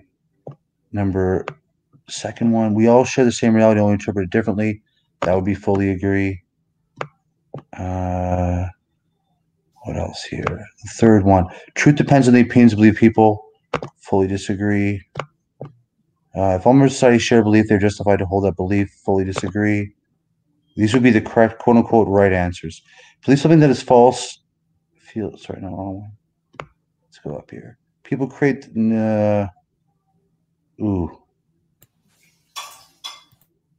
Fully agree. Let's see. What are you doing, Shane? You're spoofing what you think. No, I'm just saying, based on what I think, how I think Nathan would define these words. This is if I took what I think his definitions are. This is what I think the answers would be. I'm not sure I even know what Nathan, how Nathan would answer this question. He doesn't from his implicit frame, like the framing he has. Strong belief, even without action, can change external reality. No, right, Nathan? Those are basically your answers, right? Am I right? Yeah, for the first section. Well, that's number six is interesting because I think the way we interpret the statement might change the answer. I'm actually curious to move on to number 6, how you interpret number 6. Strong belief, even without action, can change external reality. So how do you, because I want to go how you interpret these things, and then I want to understand how you use these words, and I'm not trying to push you necessarily in any direction. I'm trying to understand why you answer where you do, either in the strong or weak, agree or disagree category. And this is just a framework, and I'm not the arbiter of truth, nor am I like the Pope of truth or whatever. I'm just trying to get common understanding for these words. And if the words don't have a common understanding, then I'm willing to shift my perspective on some of these words. Number 6, I could be honestly either in the middle or in the disagree camp. It depends on how the person's interpreting number 6. How would I mean, I guess I don't want to necessarily pick anybody, so like either Justin or Shane, go ahead. But do you guys what do you guys think number 6 is trying to say? If somebody were to tell us strong belief even without action can change external reality, how would you interpret what they intend on meaning when they say that?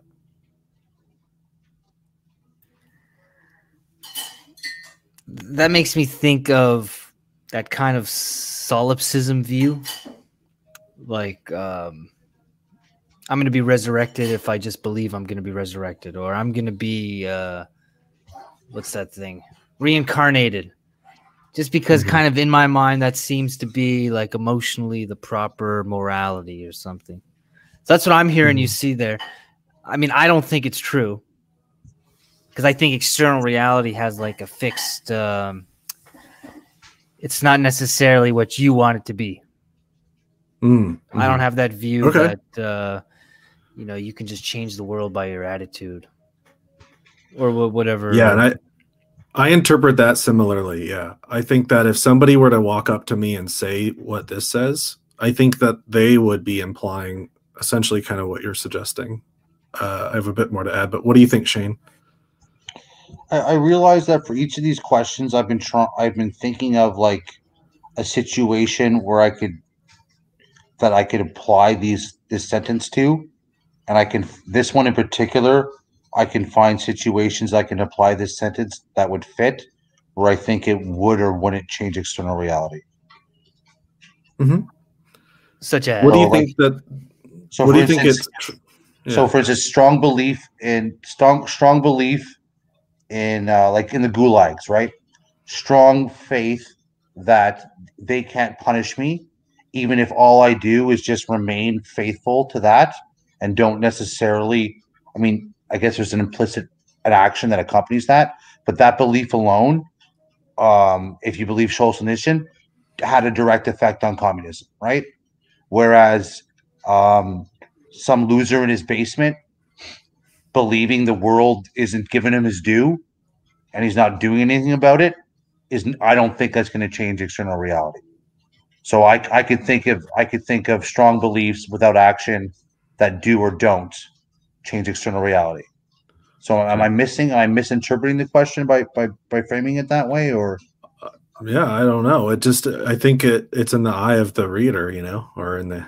It so just that's depends. why I was. I think personally, I believe that the spirit of number 6 is trying to get at whether or not belief alone, without action, causes an action of some sort in the external world that you and I share, like the physical world. It just shows how cheap belief is, like kind of abstractly. It's like, you don't really believe. And I think that goes back to the soul question. Like, if you really want to know, I wouldn't go so far as to say that our actions aren't important or that our beliefs aren't directly correlated to our actions, and our actions matter. So I define this is just trying to get at. I define belief as what you act out. Yeah, so that's the problem I have there. If you don't act, this is a big disagreement between Justin and I. No, Justin. Sorry, Andrew. Nathan. Andrew. No, Andrew. It's like he says, "I don't believe in God," and I'm like, "Well, you act like you believe in God, so you can say you don't believe in God all you like, but that's not how you act." So it's like, and then he gets very offended by that, right? Like really, really offended by that. So it's like. This distinction between belief and action, like even earlier when I said that you believe in God, so you act differently inside I don't see, like, if your beliefs don't affect your actions, that I don't see how there's any weight to your beliefs.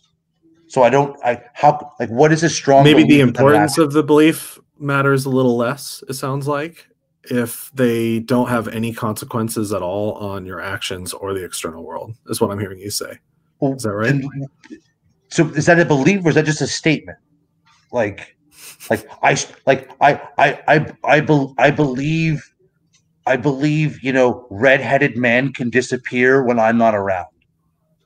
Like if I'm schizophrenic and I actually start freaking out about the redheads I'm not keeping track of that are like going invisible, they're gonna like sneak up on me and attack me, then yeah, maybe I actually believe that.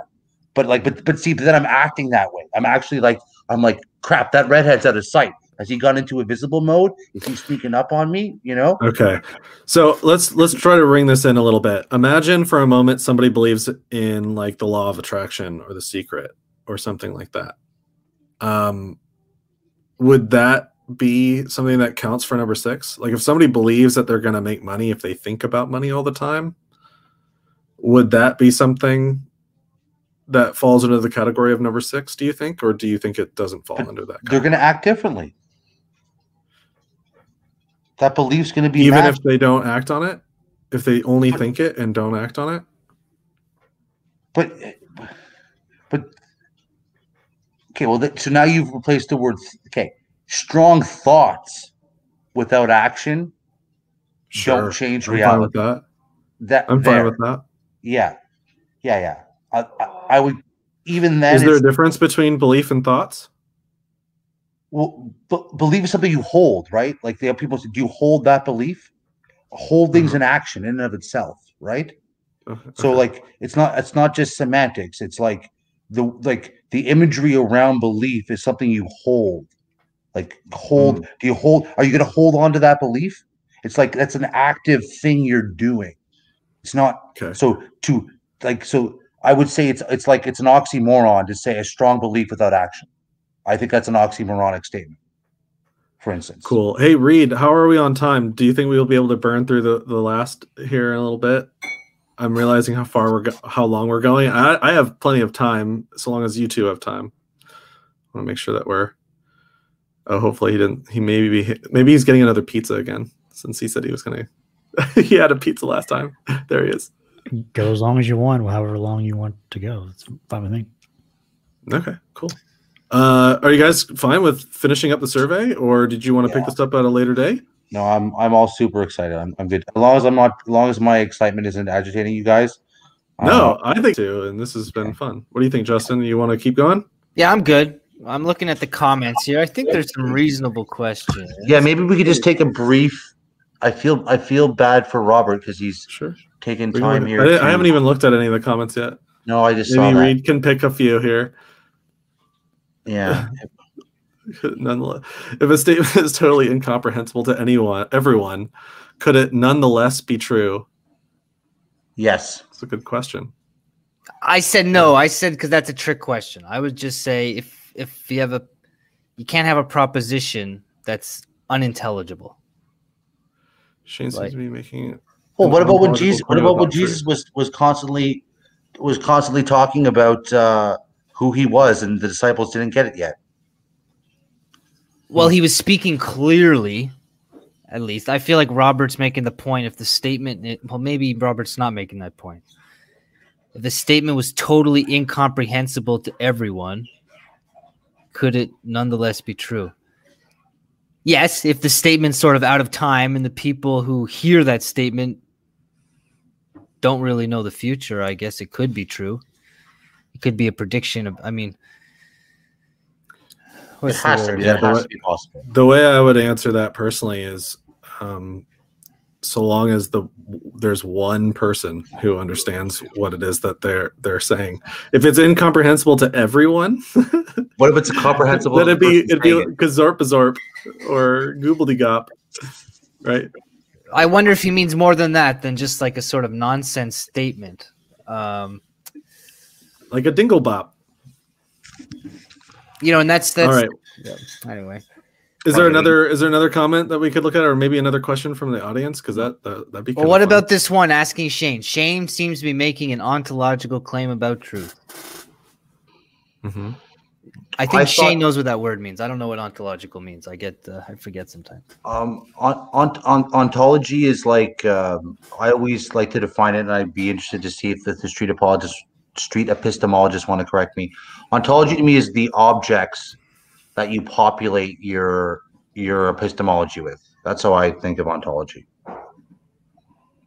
Sure, and I think the philosophy of being, right? I'm not really an ontological minded person, but yeah, I'm pretty sure that it's so tableness, and it's understanding what makes a thing a thing. Well, exactly, right. So, and then this kind of comes back to the question at the time that we were talking about, was question number 3. Truth depends on the opinions and beliefs of people. It's like even once you define your epistemology, or you think you've defined it, like operationalizing it. Once you start operationalizing it or trying to apply it, that's where you're going to bump into the realm of ontology. Okay. So unless there's another question from the audience, we can move on to the next one on the survey. Well, let's get your best Rudy's. Sorry. Just that last one. Rudy's asking, how do I act out the Big Bang, or act out that Mars had water at some point? Or is it possible to believe something that has no effect on your actions? So I think this goes, we should have defined what it means to believe on something. Well, you can act. I would put forward Good job, buddy. I would put forward people act out the Big Bang by thinking that science has all the answers to how to define reality. So I think I think from what I heard of Nathan and Reed talking last week, they're kind of acting out the Big Bang because they're acting out this idea that you can use evidence and the scientific method to define what reality is. And that's nested inside this belief of what the Big Bang is, which is the best claim about the origin of reality that we can test with evidence and therefore, operationalize as our belief, Correct me if I'm wrong. You mentioned that you don't really believe anything that you don't act out. Is that right? Is that because when we were talking about number 6, that's kind of what you were saying? And therefore, people who don't believe in a God, for example, were nonetheless believers, provided they acted as if there were a God. Was that kind of your line of argument that you were mentioning earlier? Yes. Now, to be fair, that it proves that assumes you are self-aware enough to know what you act out, right? So, like, I can claim I believe in Christianity. Then, but perhaps if I really took an honest look at myself and looked at the way I've acted in the last year and the way I've been treating people, maybe the correct assessment is, no, Shane, you really don't believe. You seem to believe in selfishness and in convenience and in the trappings of saying that out loud. But actually what you seem to believe in is stress reduction, enrichment, and convenience, So there's a level of self-awareness there that happens, right? So you can, that makes sense. What is it? Can you tell the difference between whether or not I believe in a Big Bang, right, by how I act out?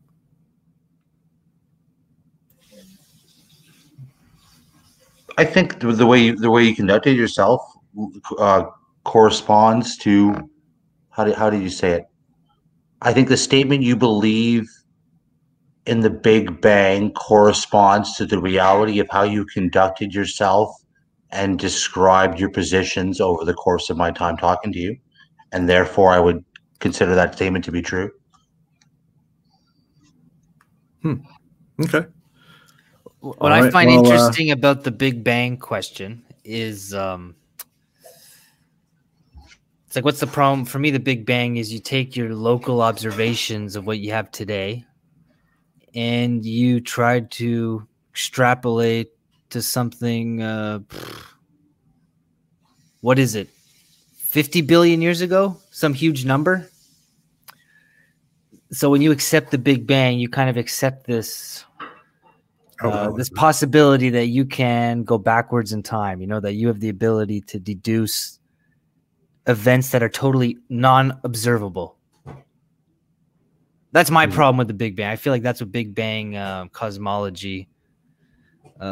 Is it ever this will be my last question on this topic, and then we can move on to the next thing. But is there any belief I can have and not act on it?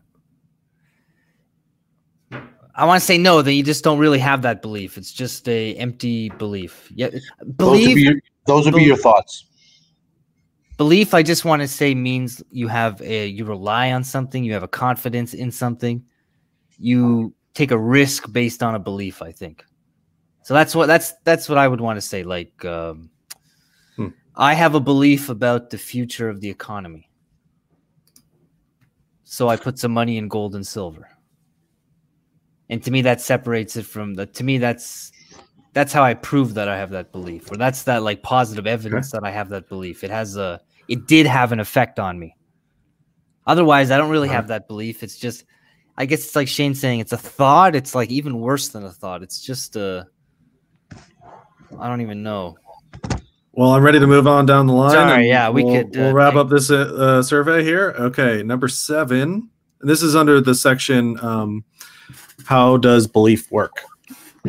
Some beliefs should never be questioned. And it looks like, by and large, we agree that we disagree to this. There's some hesitancy for one of you. Are there some, just throwing out a question out there. Are there any beliefs we should never question? Go ahead, question it. No, it's not going to fall down if you question it. Beliefs that should never be questioned. Why did I say disagree?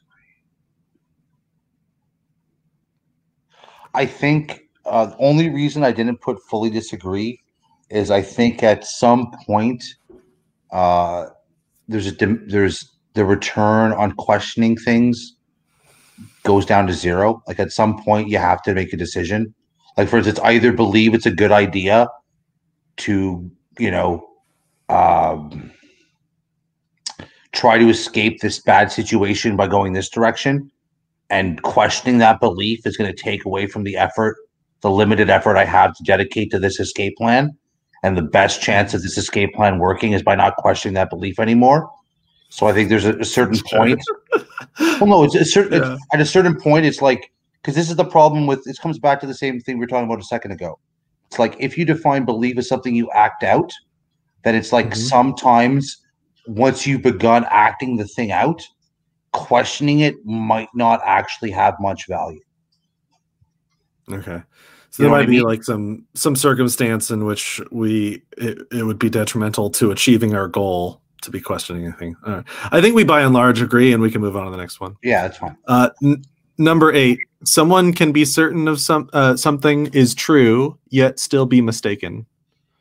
Are we both in strong agreement? All of us in strong agreement to that? Yeah. Okay. I don't think there's any difference. And just before I move on to the next one, real quick, it looks like we all strongly agree to this one. I'm also in the strong agree category. Though, does this also cover things like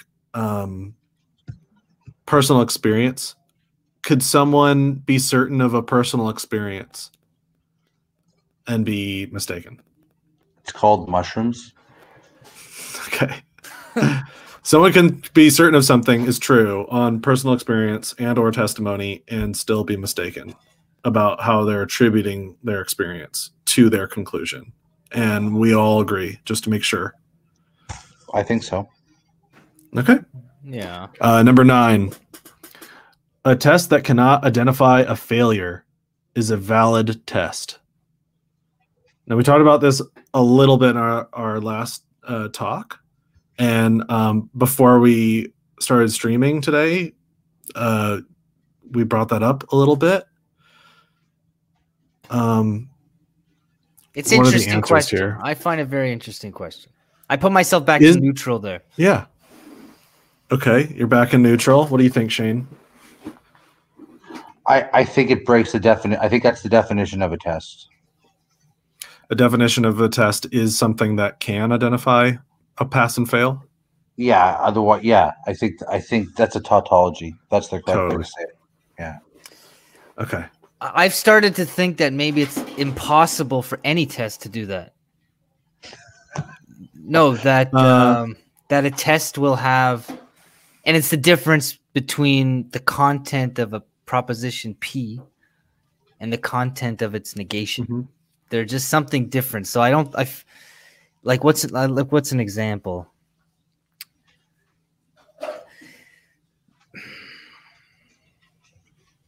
Like every experiment either shows something is the case or not the case, let's say. Mm-hmm. And so maybe it's, you could have concretely for your audience, I think I'm always thinking of this Michelson-Morley experiment, okay, which, like when you look into special relativity, you can read whole books about the experimental foundations of special relativity. Because people say to me, like, oh, it's not even possible that there could be a mistake in the special relativity because there have been so many tests that verify it. Yeah. Okay. And so, just to be clear, if we're trying to test something, we have to, very least, imagine. I heard the Tic Tacs. You just picked them up, right? They're in my hand. I heard them off screen. So, okay. Since I'm holding them, if my claim was these Tic Tacs will fall when I let go, what would be? I mean, would we agree that a failure for that test is it doing anything but falling? Like behaving in some Yes. different way, like either floating or doing some other thing? Oh, I want to say yes. Is yeah. that what makes the test valid? Is that it could do something, or at least we could demonstrate that this could fall and imagine it doing a different thing? Is that what makes it valid? Is there something even like another tautology there? Like it's either going to fall or it's not going to fall. Like there are no other possibilities, right?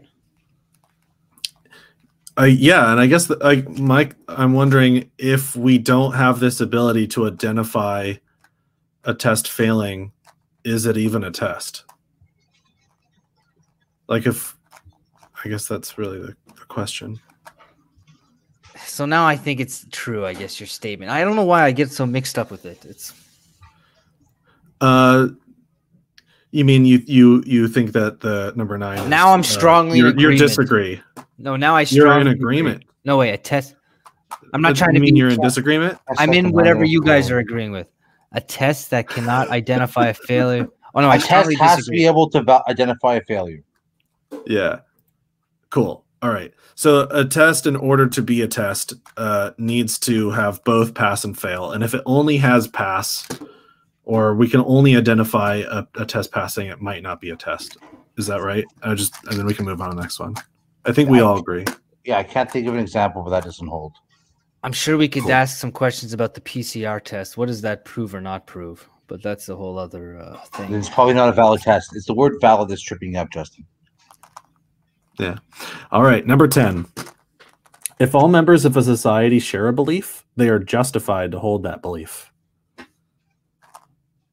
And okay, one neutral, and then the others strongly disagree. I'm also in the disagree camp, but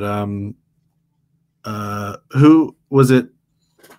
I mean, I said agree, but I can change my answer. Oh, Shane. Like, Shane is the one that disagreed. So Shane, you disagreed to that statement. What question could you ask Justin that would make you more neutral? Sorry.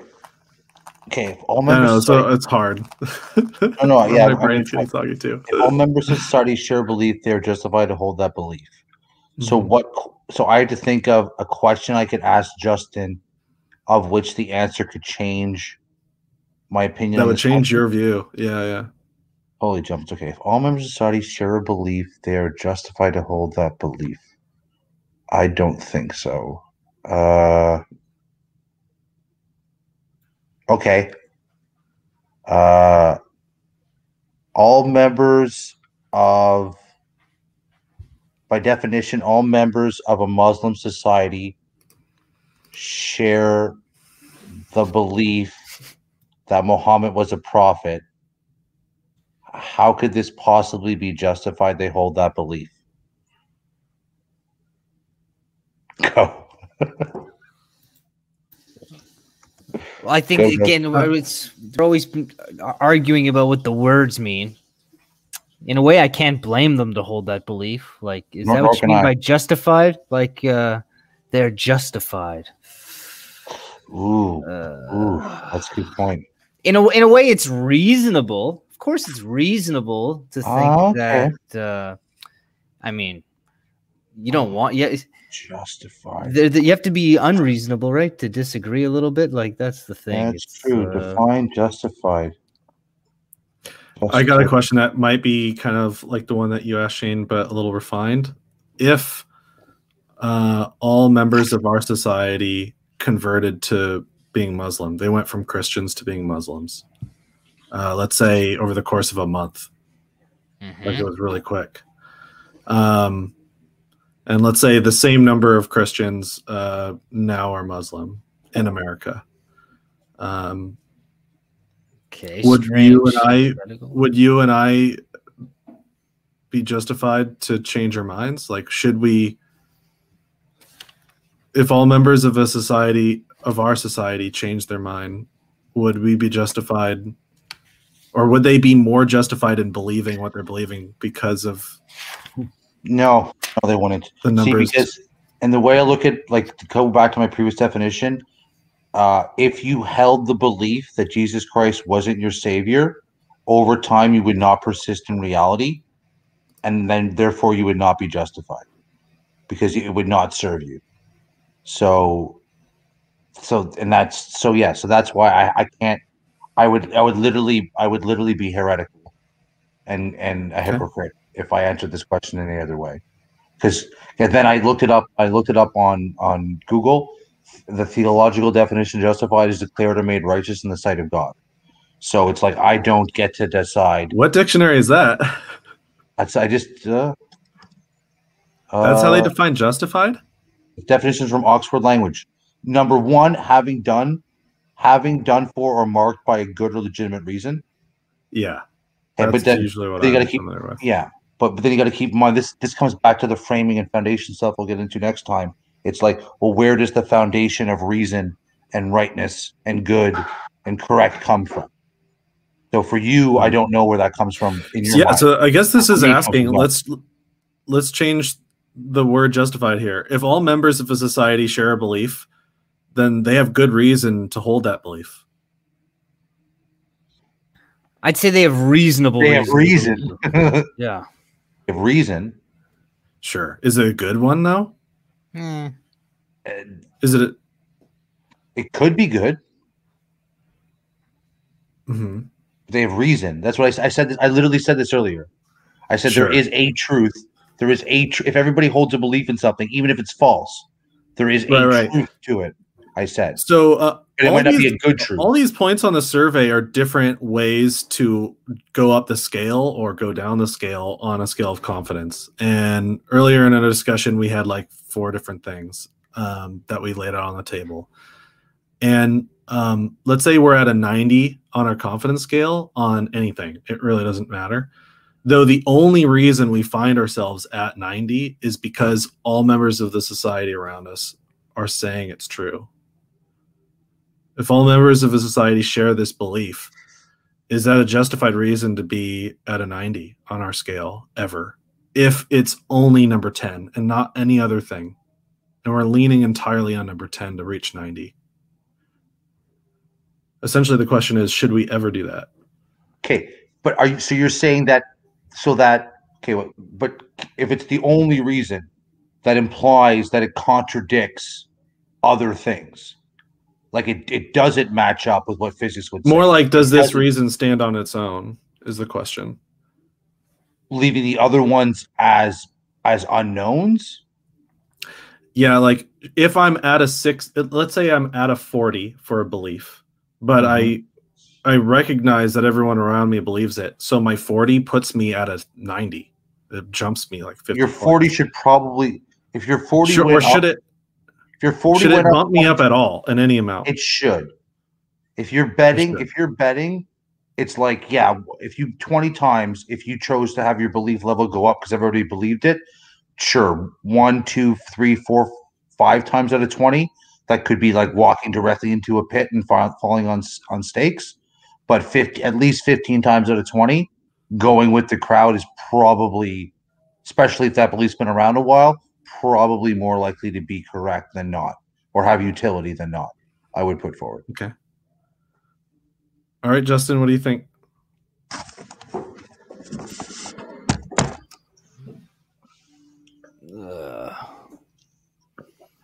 I mean, I'm thinking of the case of like, I go on this website, Math Overflow, to like answer kind of math questions. And for example, everybody believes in gravitational waves. Okay. Most mathematicians, because they read about it in books. Okay, like all the standard books from the 70s, 80s, 90s. Yeah. They all talk about gravity waves. But nobody wants to review like the foundations. Nobody wants to read like the original arguments, like the basis for it. They don't want to hear about the basis. For them, they think it's been settled. You know, because I mean, they Their teacher wrote a thesis on gravity waves under a great, Princeton professor who wrote a book on gravity waves, who learned from Germany in some laboratory on gravity waves. And like his PhD grandfather sat next to Einstein on gravity waves. So of course they can't all be wrong. What do you think about number 10? And I want to move on to the next one. Oh, sorry. Too much time on it. What do I think about number 10? Mm-hmm. It's like, do they have a good reason? No, they don't have a good reason. They have a reason. Okay. I think it can be a crap reason. Sure. And it's not a reason in itself, although usually it is. And then we can't argue, Let's move on to the next one. Sorry, number 11. It's all good. we're getting at that point. I think we're 2 hours in, so I'll try to wrap it up a little bit. Yeah. Believing something that is false feels just like believing something that is true. This one's feels, yes. Strongly agree. Right. It's number 11. Okay. But that's feeling. As you said, it feels. Wait, I'm the one who says yes strongly, right? And you disagree with it fully, Justin? Or is it the other way around? Someone disagrees with it. I know, I agree strongly. It feels the same. Okay. Oh no, I disagree with that. You can. Oh. Yeah, I did. Gravity waves. You did before in our last discussion. Do you still think that way? Sorry. If you believe something is true, though that thing isn't true, can you tell it's not true based on how you feel about it? Or I guess that's not even the right question. The right question is if your heart is pure, if you've purified yourself and grounded yourself well, and you start acting out something that is false, which is what I believe the word belief means, like you will feel it. Like if you're coming upon, yes, if you're properly aligned in reality and you're sober, reflective, to use religious terms, if the Holy Spirit is operating properly inside you, then yes, you will feel that the belief is false. At the same time, I could think of another situation where, yes, if you started to get prideful, or you're lacking time or lacking self-reflection, then yes, something that is false could feel the exact same as true. So I could think of conditions where you could do this could be 100% true and 100% false. For 11. My only last question on this one would be: can you ever imagine a time in which you were wrong about something and your feelings didn't warn you in time? Yeah, plenty of times. Okay. Yeah. All right. Moving on to the next one. 12. Feelings are a reliable way to discover truth. I got one neutral and one disagree. Yeah. So I'm getting distracted by the comments. I'll stay focused. Sure. Oh, you got more comment? About gravity waves, but it's a whole thing.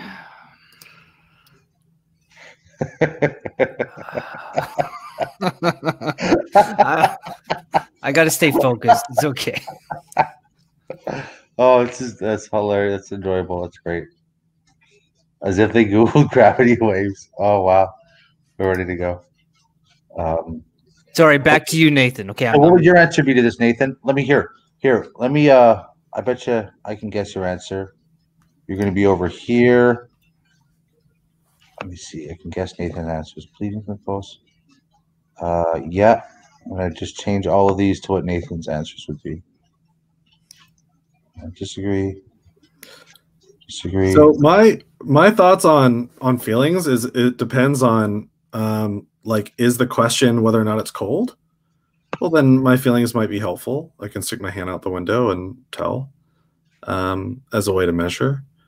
Though if it is about something in the external world that you and I share, let's say it's about whether or not Vishnu exists, I don't think that I could use my feelings to determine that reliably. What I if, might what if have feelings? so there are no phenomenon that reveal their validity to you through the way you feel about them? Like temperature is a phenomenon that I can understand. Love through might be feeling, too as well, right?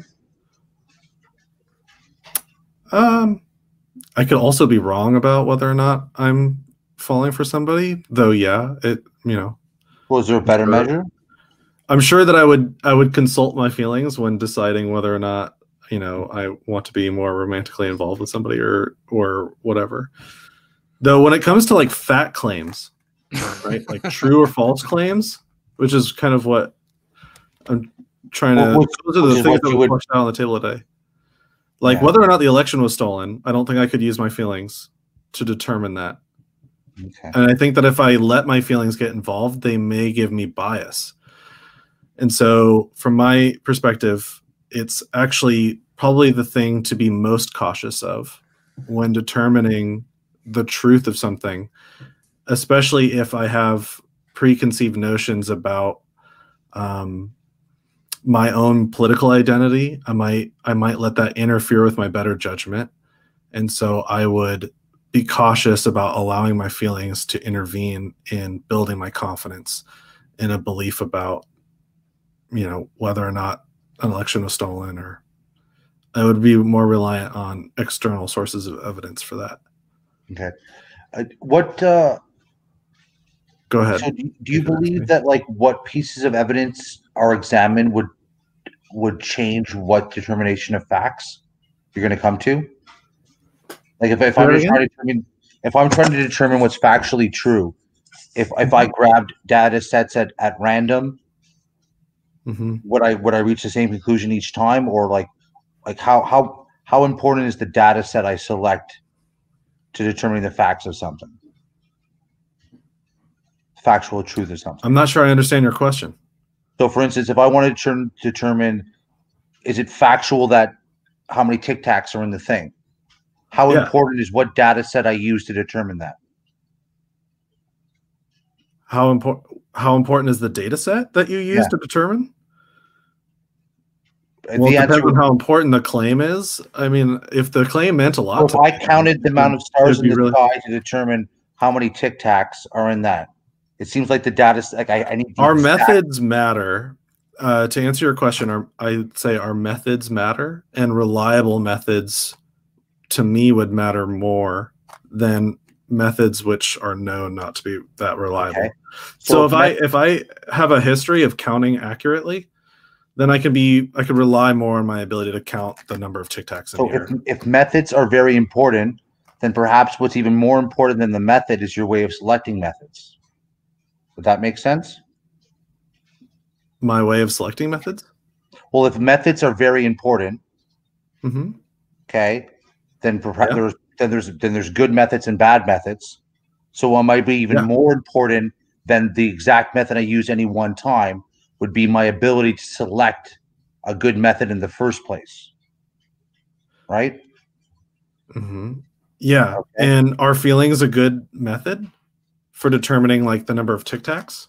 Well, what I was going to get at is it's like what determines what data set you use.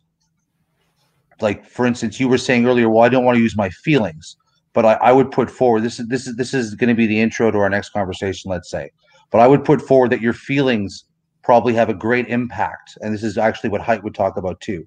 Your feelings have a great impact on what data sets, what you're going to attach valence to, what you're going to look to derive your conclusion, what evidence you will look at and won't look at. Your feelings are going to govern this a lot more necessarily than necessarily the empirical data. And then you go forward too, is if you look from an evolutionary standpoint, you would say if there's a relationship between determining the truth and survival, if that relationship holds at all, and human beings tend to use feelings to pick their data sets, okay, it's almost like evolution would have honed us to have feelings that attune us to the right data sets to pay attention to, insofar as what we pay attention to helps us actually interact with reality properly, right? So you get into a lot of interesting discussions. So at prima facie, all I'm trying to say is at first blush, it would seem like the feelings are less reliable. I would put forward that you perhaps rely upon feelings a lot more than you think you do. Jonathan Haidt would be able to show that in a scientific way, which would actually meet your first criteria of what you should look to for truth. And thirdly, there might be a larger role for things you can't explicate, like feelings, having more wisdom, or even though you can't explain why, there's very rational reasons to believe they could be a lot more attuned than you might think they are at first pass. Not to be contrarian, but this comes back to some of our framing issues as well that I would put forward. So, Okay. Yeah. All right. I'm ready to move on to the next one. Anybody have anything else to say before we do? We have a whole other section. Yep, this is the last one. And honestly, some of these are really quick, but some take a little bit more time. Number 13, believing something without evidence is admirable. I love how you just throw in all these new words like admirable, feelings. You just always spicing it up with the new, like, jeez, admirable. I know. It's great. Do you personally have any beliefs that you hold without any evidence? No. Okay. I don't think so. I have beliefs that I hold without your definition of evidence, which is what we just talked about. What is my definition of evidence? You don't think feelings are a reliable form of evidence. You do when it's cold outside. You just Are feelings evidence? Well, it's a data point. Sure. Okay. I don't think I necessarily disagree with that. It's a data point. It's certainly a data point. I just don't know. I think it's heavily context dependent. Like feelings are heavily context dependent personally. So like if we're talking about the cold, then I think that's fine. We could use feelings for that. If we're talking about whether or not the election was stolen, our feelings are probably going to get in the way. Any kind of bias that we might have, or our feelings are going to blind us to our biases. What about the wisdom of crowds? Say that? Say what? What about the wisdom of crowds? When wisdom of crowds? When you get 100 people to walk up and they intuit how many beans are in the bean jar, and you add up a bunch of intuitions that are, and you can get an average. Yeah, you can get an average. That's actually pretty cool. I actually remember that in like psych class forever ago. Okay, well, I mean, there are certain things that I think feelings would be great for. Though, I think that we're not so different about this than you think. No.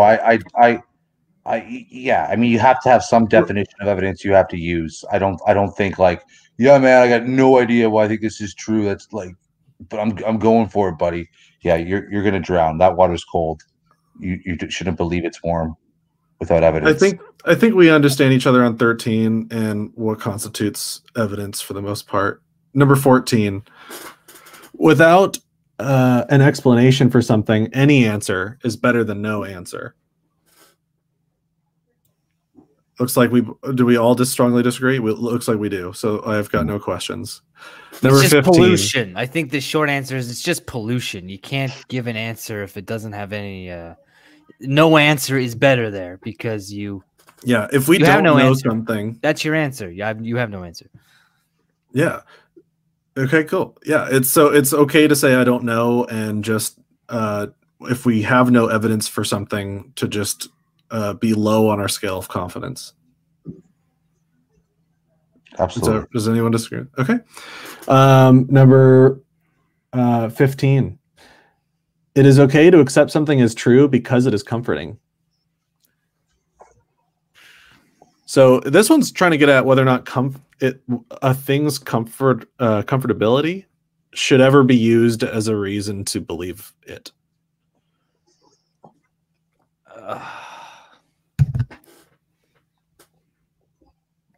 It happens all the time, but it's not a good reason. It's hard to.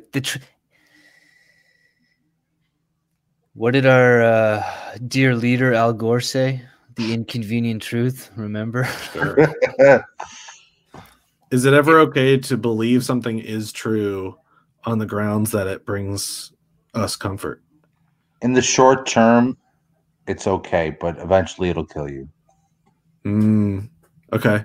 That's a good sentiment. I agree with that for the most part. Like, maybe it could be beneficial in the short term, give us some benefits in the short term, but in the long term, yeah. Okay. Yeah, if you're really busy and like you have a lot of really big problems, it might be okay to believe your wife isn't cheating on you. For the next couple days. Maybe while you sort your bank account out with a clear head, get yourself sorted out. Maybe while you hire a private investigator, then you could start letting that doubt into your mind and deal with the repercussions once you've properly set yourself up. Okay. Number 16. I give all claims the benefit of the doubt when I first encounter them. Looks like we both are kind of in the right. So this one we kind of went over already when I did the 3 examples a while back. Like, I have a car, I have 3 cars, I have an invisible car, and I think we have a understanding of where each other are at on this, and just we slightly disagree. It looks like I'm neutral, but honestly, this one I'm really flexible with. Do you have any questions for me on that one? Because I can move on to the next one. Do you have a car, or what is your deal? I do. Nice. Okay, good. Yeah. Is it visible or invisible? Yes. All right, number 17. Someone is justified in their beliefs until they are proven wrong. Proven wrong. I hate that word. Ugh. Proven If wrong. you can't prove somebody wrong, are they justified because of it? What did I say? Someone is justified in their beliefs until they are proven wrong. What? Disagree. I think I pressed disagree so much because I just disagree to the whole question. That's the whole thing. Okay. Someone is justified in their beliefs until they are proven wrong. Mm-hmm. You could be justified in your belief after you're proven wrong, before you're proven wrong. Yeah, I disagree. There's all sorts of exceptions to that statement. Yeah, earlier when we talked about number 9, we were discussing whether or not a test is a valid test if it can't identify a failure. And I believe we agreed that it wouldn't be a valid test. And if someone were high on their scale of confidence in a belief, and they believed it, despite the fact that no one could ever prove them wrong, like they could never have a test that could show it's not the case, even hypothetically, would that person who's believing in this thing be stuck? In other words, if they're at a high degree of confidence and there's no way to ever demonstrate to them that it's not the case, if it weren't the case, would they ever find out if they were using 17 here to believe it? Yeah. I'm just saying, it depends on what you're talking about. Justification comes from God, not from evidence. So it's not like if God's decided you're justified in your belief, there's the proving wrong thing. It doesn't really make sense. It breaks down. In my mind.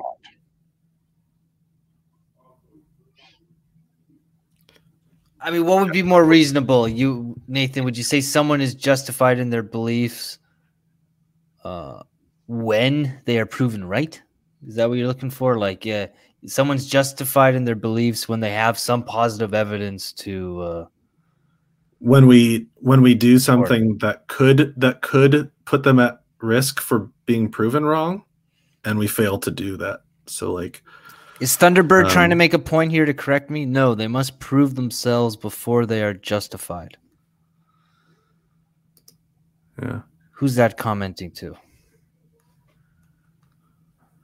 I think it's a general statement. I do have trouble with like. Sorry to interrupt, Shane. Sorry. No, go ahead. My bad. Yeah, again, it's the word justified. Like from the Bible viewpoint, that word is so heavy. That's a really heavy-duty word there. Someone is justified. Yeah, are they marked by good? Are they marked by legitimate reasons? Like, so I don't know until the moment somebody proves them wrong. You don't get to, like, if that's no the one, problem is you don't get to, like, the criteria for determining justification is not something that I decided. So, like, that's already it's like God decides what's justified, not me. So no matter what I do, calculate on this earth doesn't change what's justified or not. God, God is the judge. God is the judge. He justifies. You know. So, are you saying that your beliefs are determined by God? Whether or not my beliefs are justified is ultimately going to be determined by God. Yes. Oh.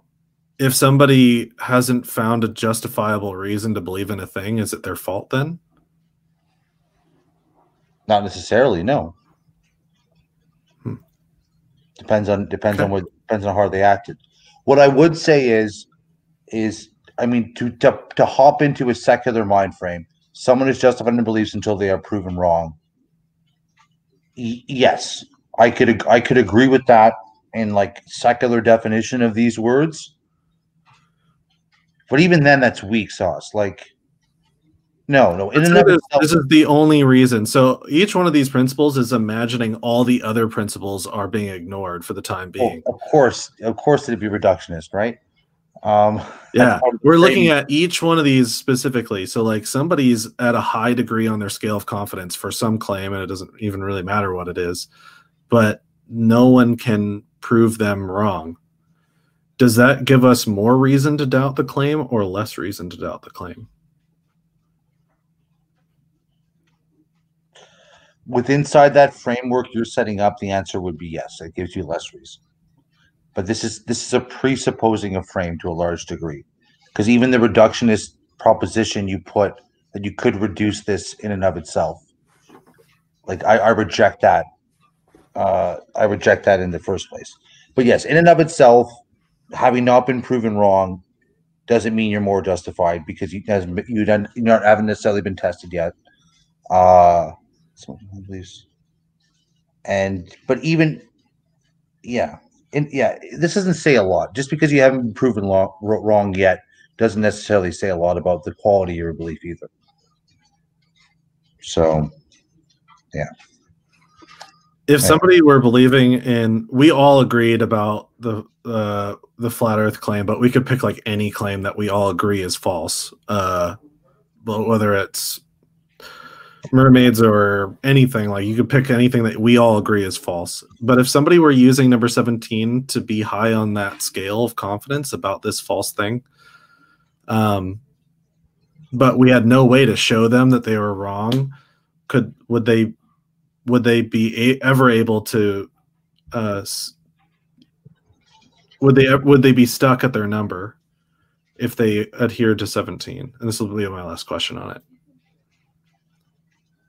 I think if they open their heart and listen to reality, there would still be ways short of being proven where they could learn a better truth. I think often if you believe in something without justification, and if you're ignoring evidence, if you're actually honest with yourself, you'll determine that you're aware of your motivated reasoning, or you actually legitimately have a mental health issue. All right. And Justin, what do you think? And then we can move on to the last one.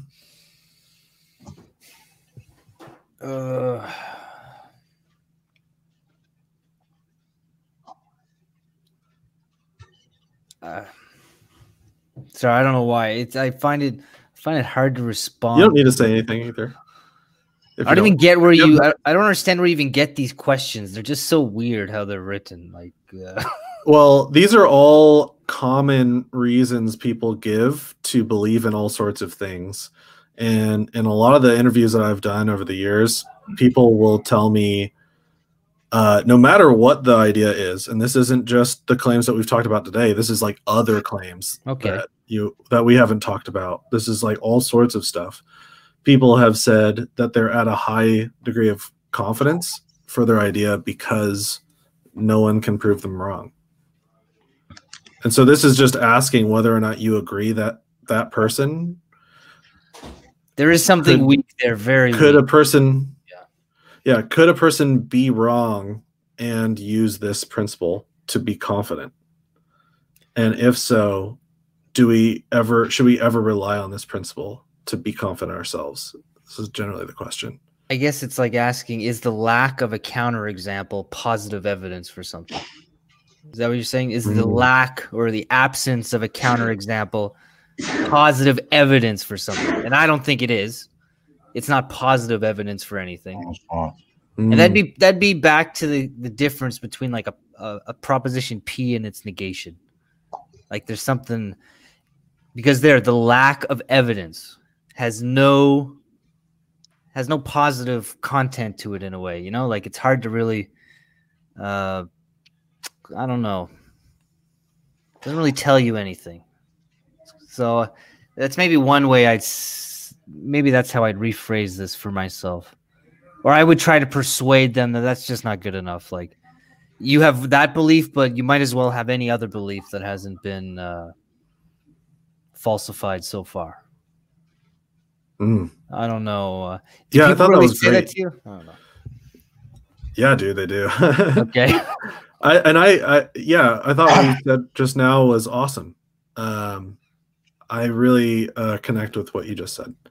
Yeah. Yeah, it's like Thunderbirds did. Yeah, it's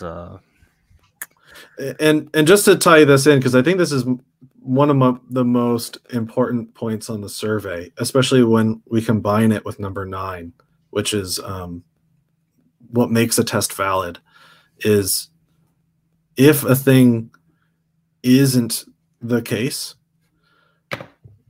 could we find ourselves ever in a scenario in which a thing isn't the case, though we believe it is, on the basis that there's no way to show it isn't there, and yet also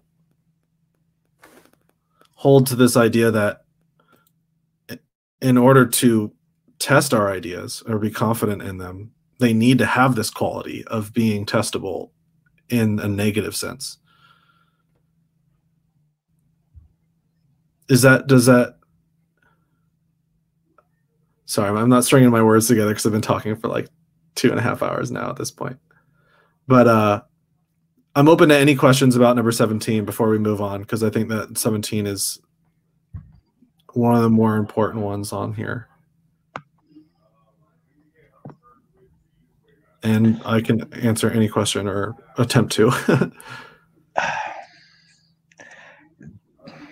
The thing is that I would really want to hammer you guys on what you mean by justified, whereas I think this question from your perspective is, and I'm speaking partially to Justin here, I think these questions come from a context of talking to people who might not believe there's a role for evidence or consistency or logic, or who haven't necessarily thought out everything they believe as much as maybe they could, or perhaps also for people who aren't as often, like this way of thinking that's exhibited in this survey is for people who put a primacy on ability to explicate why you believe things.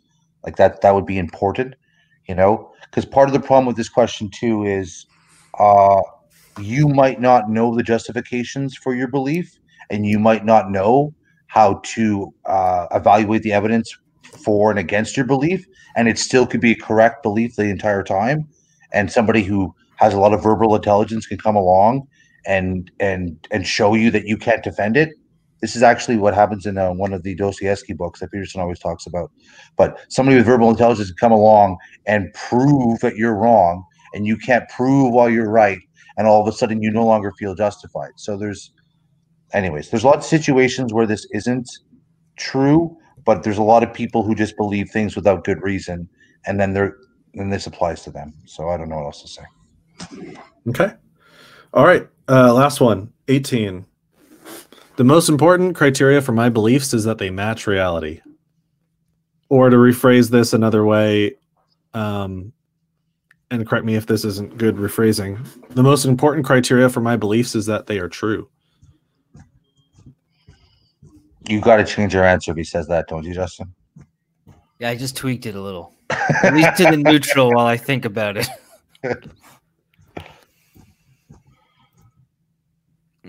What do you guys think? If your beliefs happen to be false, would you want to know?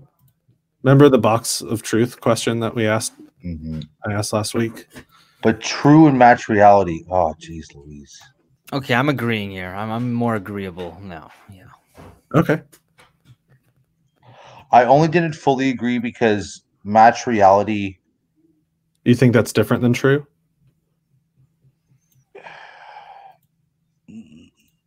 Like when I say it's raining outside, if it's raining outside, then my description matches. Okay. Would you agree? Most important criteria for my beliefs is that they are capital T true. Okay. The second most important, like the closest I can get to being capital T true, is my personal assessment that there's small lowercase t true. And then my best way of determining. Overthink it. Do you want to know whether, like, if you discovered that your beliefs, this is basically the bottom line. If you discovered that your beliefs were not true, would you want to know that they weren't? Of course. Or vice versa. Like if you discovered. You asked that somewhere else, though, didn't you? Huh? Didn't you ask that explicitly somewhere else, though? Last week. That was the box of truth. Imagine you have a box of truth. You can ask it anything. Is there anything you wouldn't ask the box? Is essentially another way to phrase it. I find it is beneficial to find out when I'm wrong about something. That's the same. Yeah, that was it's another way. It's beneficial to find out when I'm wrong. Yeah, 18 is just like both a positive and negative. Like, do you want to know true things and as few false things as possible?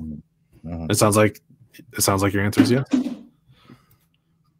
Yeah, truth is good. They're the same thing. Cool.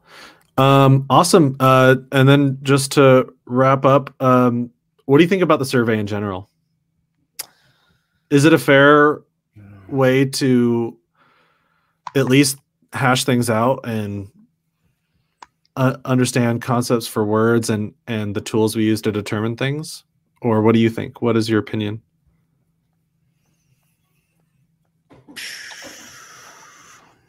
I off the top of my head, I feel like it's 8 out of 10.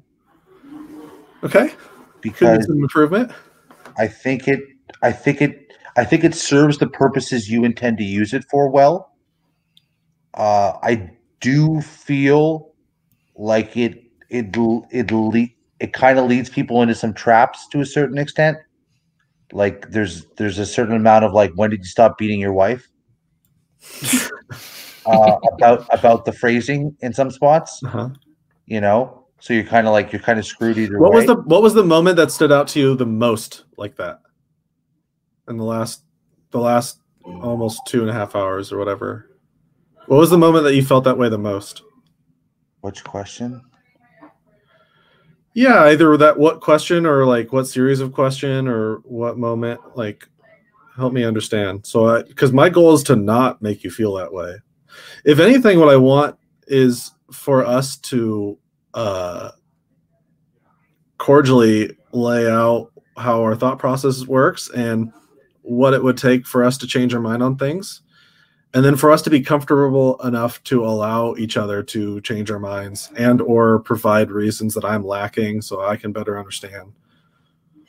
And if people don't feel that's my intent, then I need to get better at it. Yeah. So if there's, and feel free to, I'm just, don't beat me up too much, but like if there was a specific time you can recall in the last 2.5 hours in which you felt like the question was leading in a negative way or like pinned you in a position that made the conversation less honest or whatever, then I would, so that way I can know. I thought it went great. I thought you guys just described everything to my satisfaction. I mean, I felt like I understood some things better, and there were some times during the interview where I started to see like where you were coming from, and just was like, yeah, I don't feel like I need to push any further with questions. And it didn't bother me that we gave different answers to some of the statements. So long as we like generally understand like where each other are coming from and the intent behind these different things. And I thought it was great. And I thought that I learned a lot from both of you. Do you have anything else to say about the survey or anything about this method or anything else? It's hard to know when the question is like a, what's the word, like a normal question, and sometimes the question is just like a trick, like it's kind of a nonsense question, and you have to kind of detect if it's nonsense or not. Like some weird. What was the trickiest? What was the trickiest like question today? This word justify going around. I find that. Yeah, we might need to replace that word with a different one. We kept trying to come up with a different word. And beliefs. That's another thing. The word justified and belief. It's not necessarily bad that you have those words, though. We might not be able to get rid of belief. That one Okay. we might be stuck with that one. Some thoughts should never be questioned. I don't know. I think the questions work well as jumping off points. I don't know how they betray or reveal your presuppositions, though. And I don't know if there's a way. I don't know if there's a way to escape that, because that's kind of the whole point, right? Generally, with SE, we don't use a survey, and honestly, it's better generally not to. I felt like the last time though that we talked, it was like 5 of us on a panel, and we went on for like 3 hours, and it kept regressing. We couldn't stay organized. I felt like this was a great way for us to stay organized, and then the next time we talk, we could reference these claims again about a higher power, about whether or not the election was stolen, whether or not the Earth is flat, and then the last one, which was what was that last one? There was a fourth one. Vaccines cause autism. Sorry, I'm thinking of something else.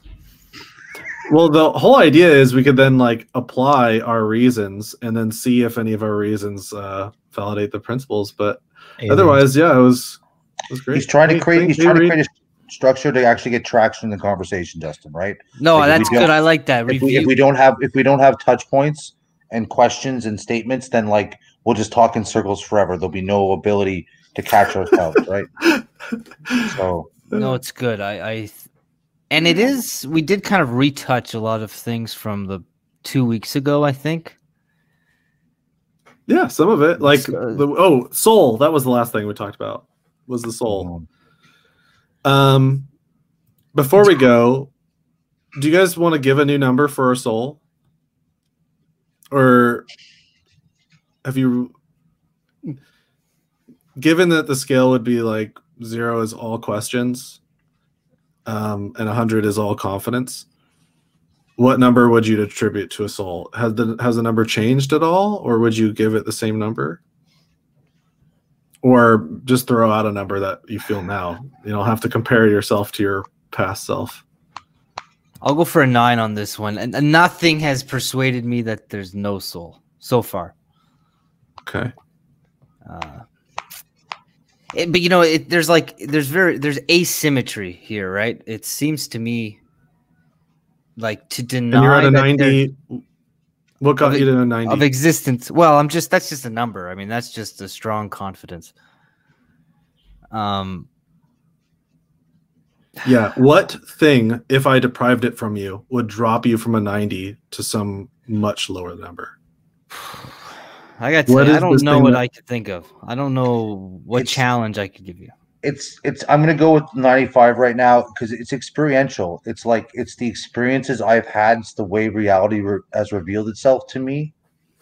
So I don't think anything it's unlikely anything you're propositionally going to articulate is going to jar that. It would have to be an experience. And it's our personal experience is a reliable way This was number 8 on the survey. Are personal experiences a reliable way to know whether or not something is true? Sometimes. I would put forward yes, Okay. because it's like, how do I put it forward? As you like interpreting statistics, right? Even if you could reduce something to the way they do with scientific papers, okay, and all the variables and the constructs that each have their own structural validity, all the math, delineating, like if you're not talking about something like physics, right? So even if you constructed a model of psychology with all your different variables and they're nicely defined, and all the survey data and all the data points line up, it's like even being able to interpret that data set is something you're gonna have to come back to intuition. Like if there's a 50 variables laid out with 100 studies backing up each variable, like there's no clear way to interpret the data set.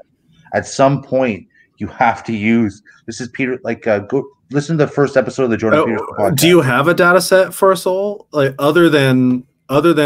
So I'm hearing you say you have to interpret the data set, and I don't disagree with that. Okay, the more you get into the abstract questions, like especially once you get to like very all-encompassing multi-purpose words that fudge like soul or God or beauty, it becomes harder and harder to ground those things in explicit data points. So much as like you're condensing so much information and so much interpretation into something such a finite yes or no question. So it's like that like when I think of soul, I think of like it's like the basis of what you think reality is.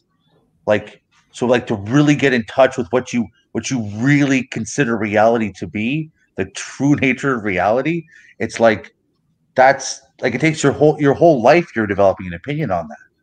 Like you're trying to sum up like thousands of experiences and thousands of data points.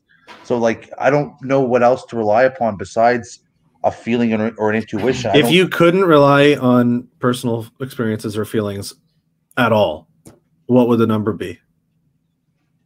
I've never been autistic, so I wouldn't know. Like I'm not a robot. Like I don't know. I don't know how to answer that.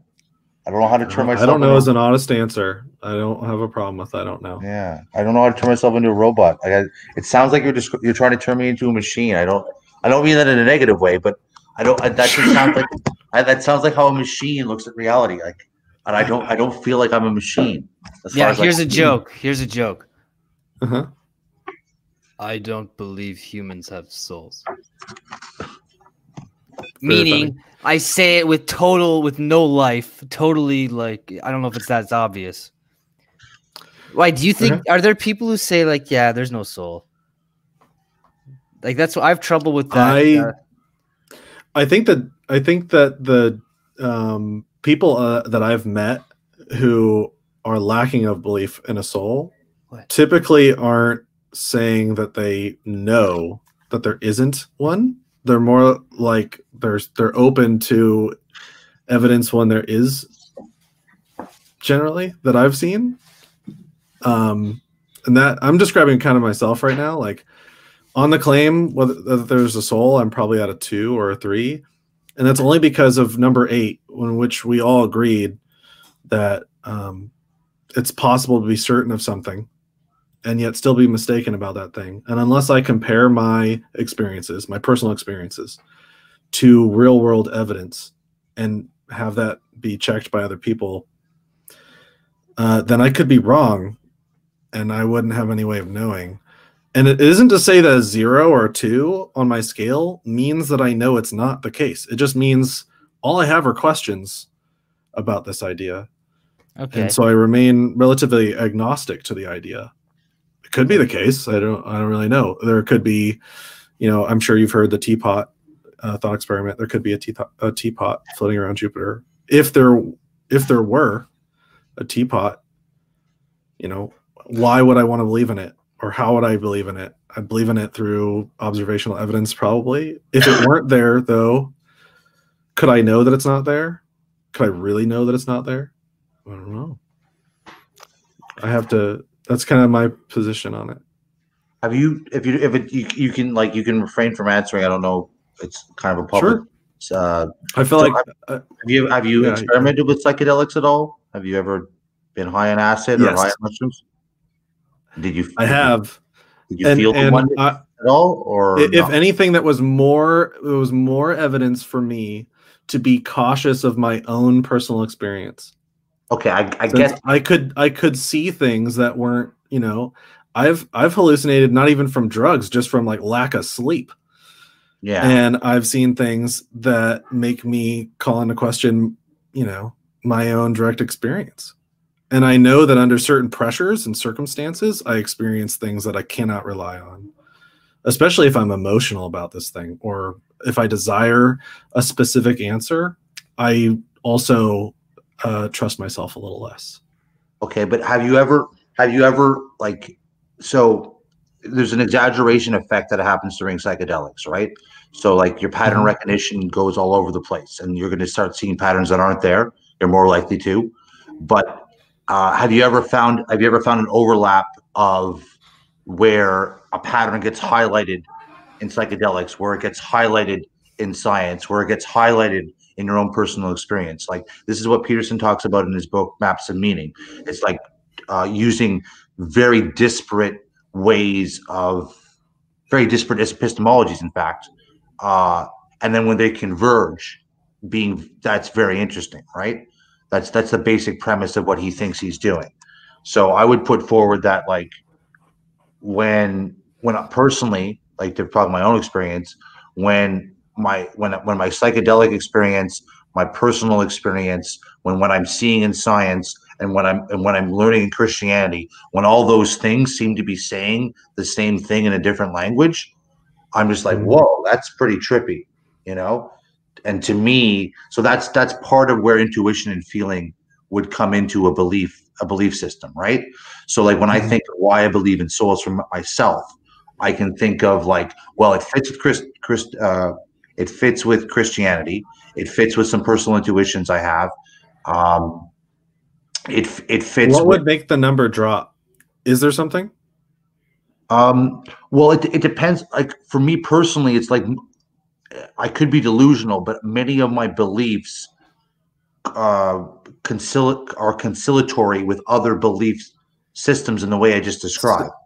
So Okay, it's like, so you would have to have a different belief called into question for this belief to go down. well, it's like there's very few beliefs I hold that are just little silos, because I don't reach my conclusions based on like one little rational pie of information conclusion. Gotcha. Which belief, if you were to change, would change this one the most? Which belief? Because I'm hearing you say that they're not reliant on, like, I'd have to in a lose cloud of beliefs. I'd have to lose my faith in God. But that's it. But see, but there's so many data points of what's happened to me in the past. It's far beyond propositional knowledge at this point. In fact, the big reason I started believing in God personally was because my propositional knowledge that I was building through rational thought and my experiential knowledge they were getting closer and closer and closer. And when they overlapped, I felt a multi-hour religious experience when they kind of collided. So it's very hard for me to have that experience, have all these things correlate, come to a conclusion, act that conclusion out, have reality get better in a way that's consistent with that belief, and then all of a sudden that's where I'm at now. And then all of a sudden, very unlikely you could say one thing or pop up with one data point and be like, oh, all your other data points, boom, recast, paradigm shift. Like, you know what I mean? Like, that's very hard, in my particular example, right? So you'd have to change your belief in God. Well, that's what I'm hearing. No, it's okay. This is why the framing's so important. If your beliefs are internally consistent, it's like you can't change one belief without changing many. Like, because if you actually have a coherent view of reality, it's like you can't just change one part of it without tugging at all the other strings, right? So it's not just like you can't just walk in and go, yeah, this one data point you have is wrong. That means you have a very weak ontology in the first place. If you could have, if 99 of your beliefs could remain completely true and one could be proven completely false, you must have a very ad hoc way of building your reality, or you're very agnostically minded, right? I find a lot of people who like evidence-based ways of reasoning are tend to be very ad hoc thinkers, where they don't. It's not the. Anyways, well, this is I feel like we've gone on for 3 hours, so this has been a great talk, though. I think it's time to probably cut it for now, but I had a fun time, and maybe what we can do is, if there is a next time, we can keep a record of these, or at least just keep these points in mind on the survey. And I'd like to know what would move us on the scale. And this is probably why street epistemologists are so interested in a higher power, because you aren't the first person I've ever met who said that some tangential belief was reliant on the higher power belief. And it's actually been a belief of mine that many of our beliefs are reliant or dependent on a higher power claim, which is why I always find it so fascinating to talk about. But hey, guys, it's been a great, super awesome conversation. You've really thank you, Nathan, with me the whole time, and thank you, Reed, for working the magic in the background. And, thank you, Reed. Let's pick it up again at a later day. Thanks, Reed. The Street Epistemology Podcast is a production of Street Epistemology International. You can donate or learn more about this nonprofit organization at streetepistemologyinternational.org. The views, guests, and topics expressed here, or not expressed here, do not necessarily represent those of the organization.